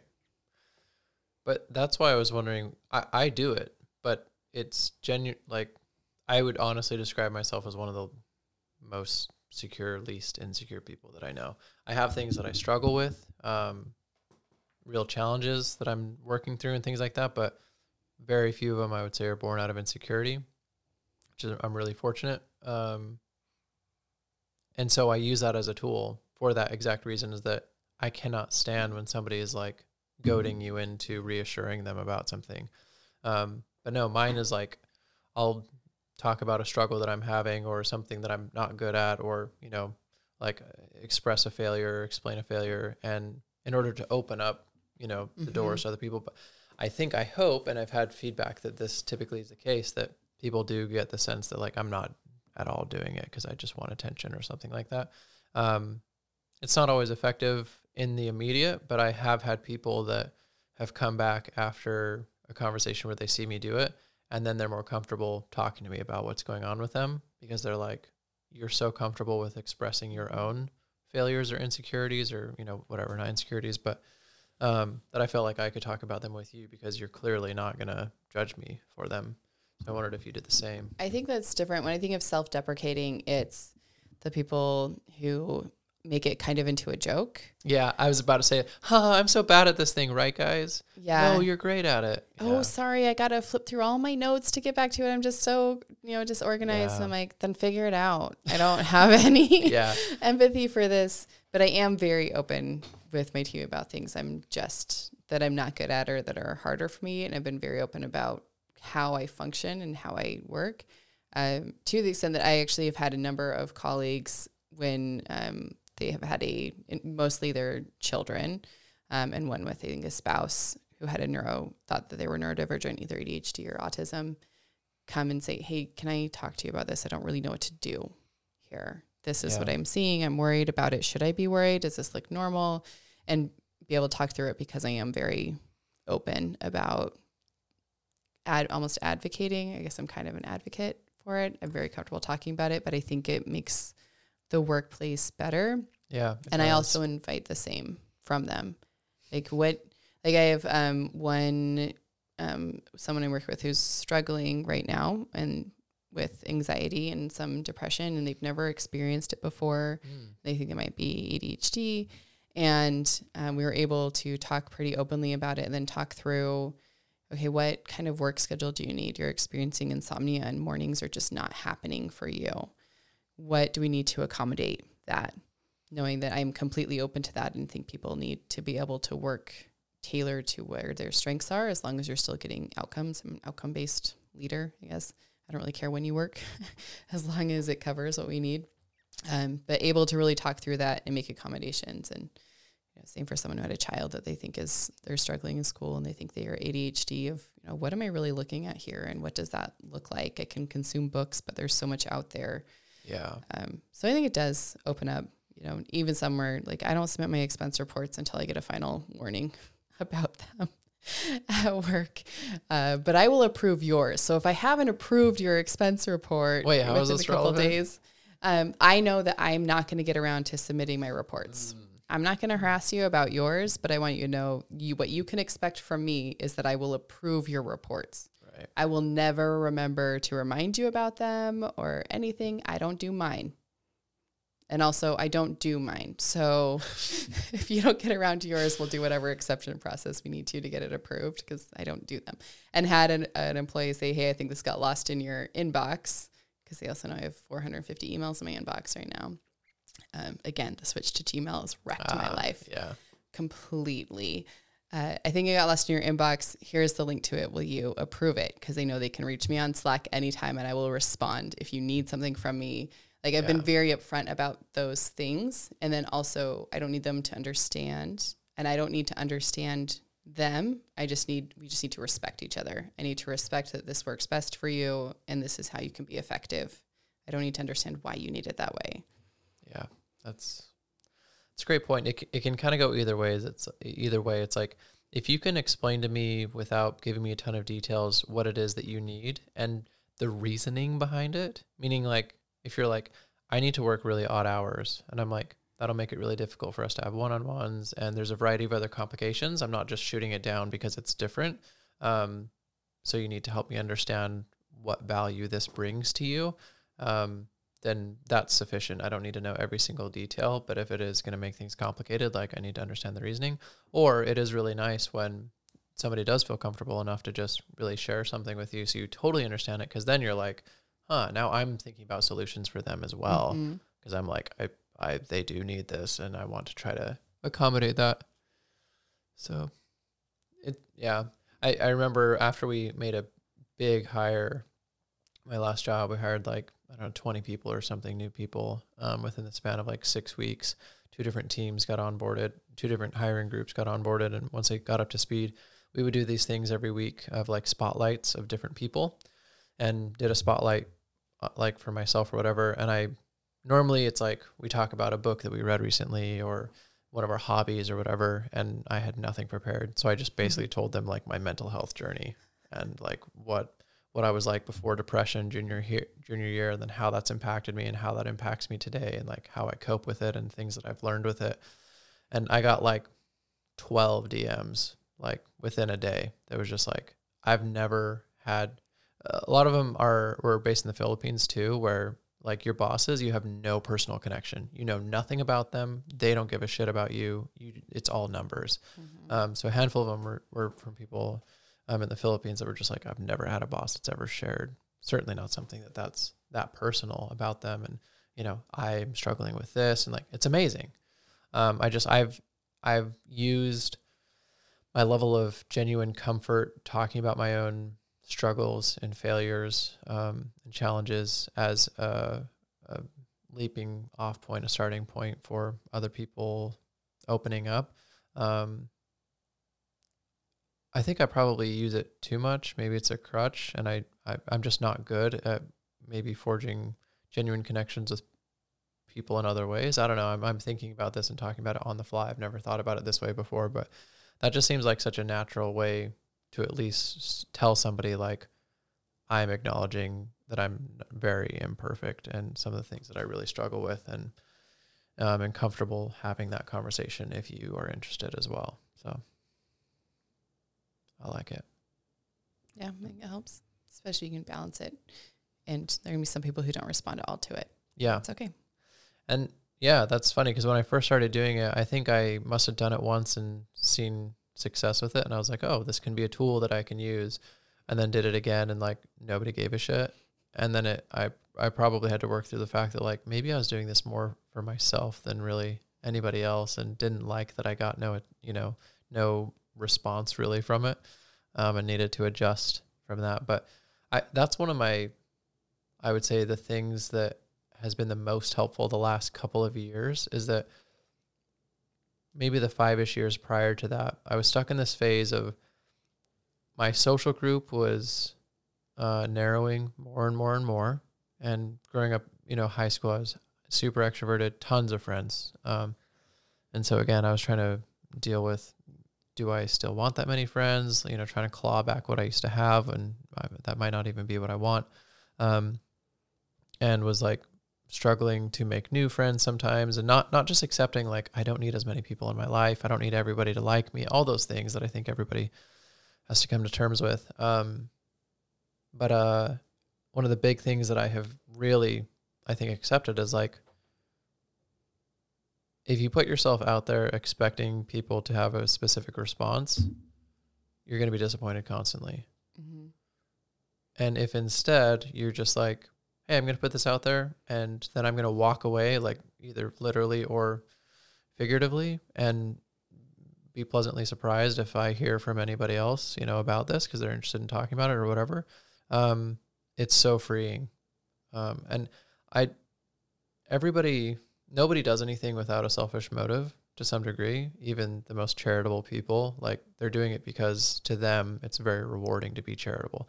And I'm not discounting what they're doing. I'm just saying that's why like everybody does everything is for selfish motives. But still, it's like, if you can just lower your expectations of returns on the things that you put out there, it makes it much more rewarding to just put yourself out there and then just walk away, and just whatever comes of it, comes of it. All right. Should we wrap up for real? It's been going for a long time. Yep. This is fun though. Yeah.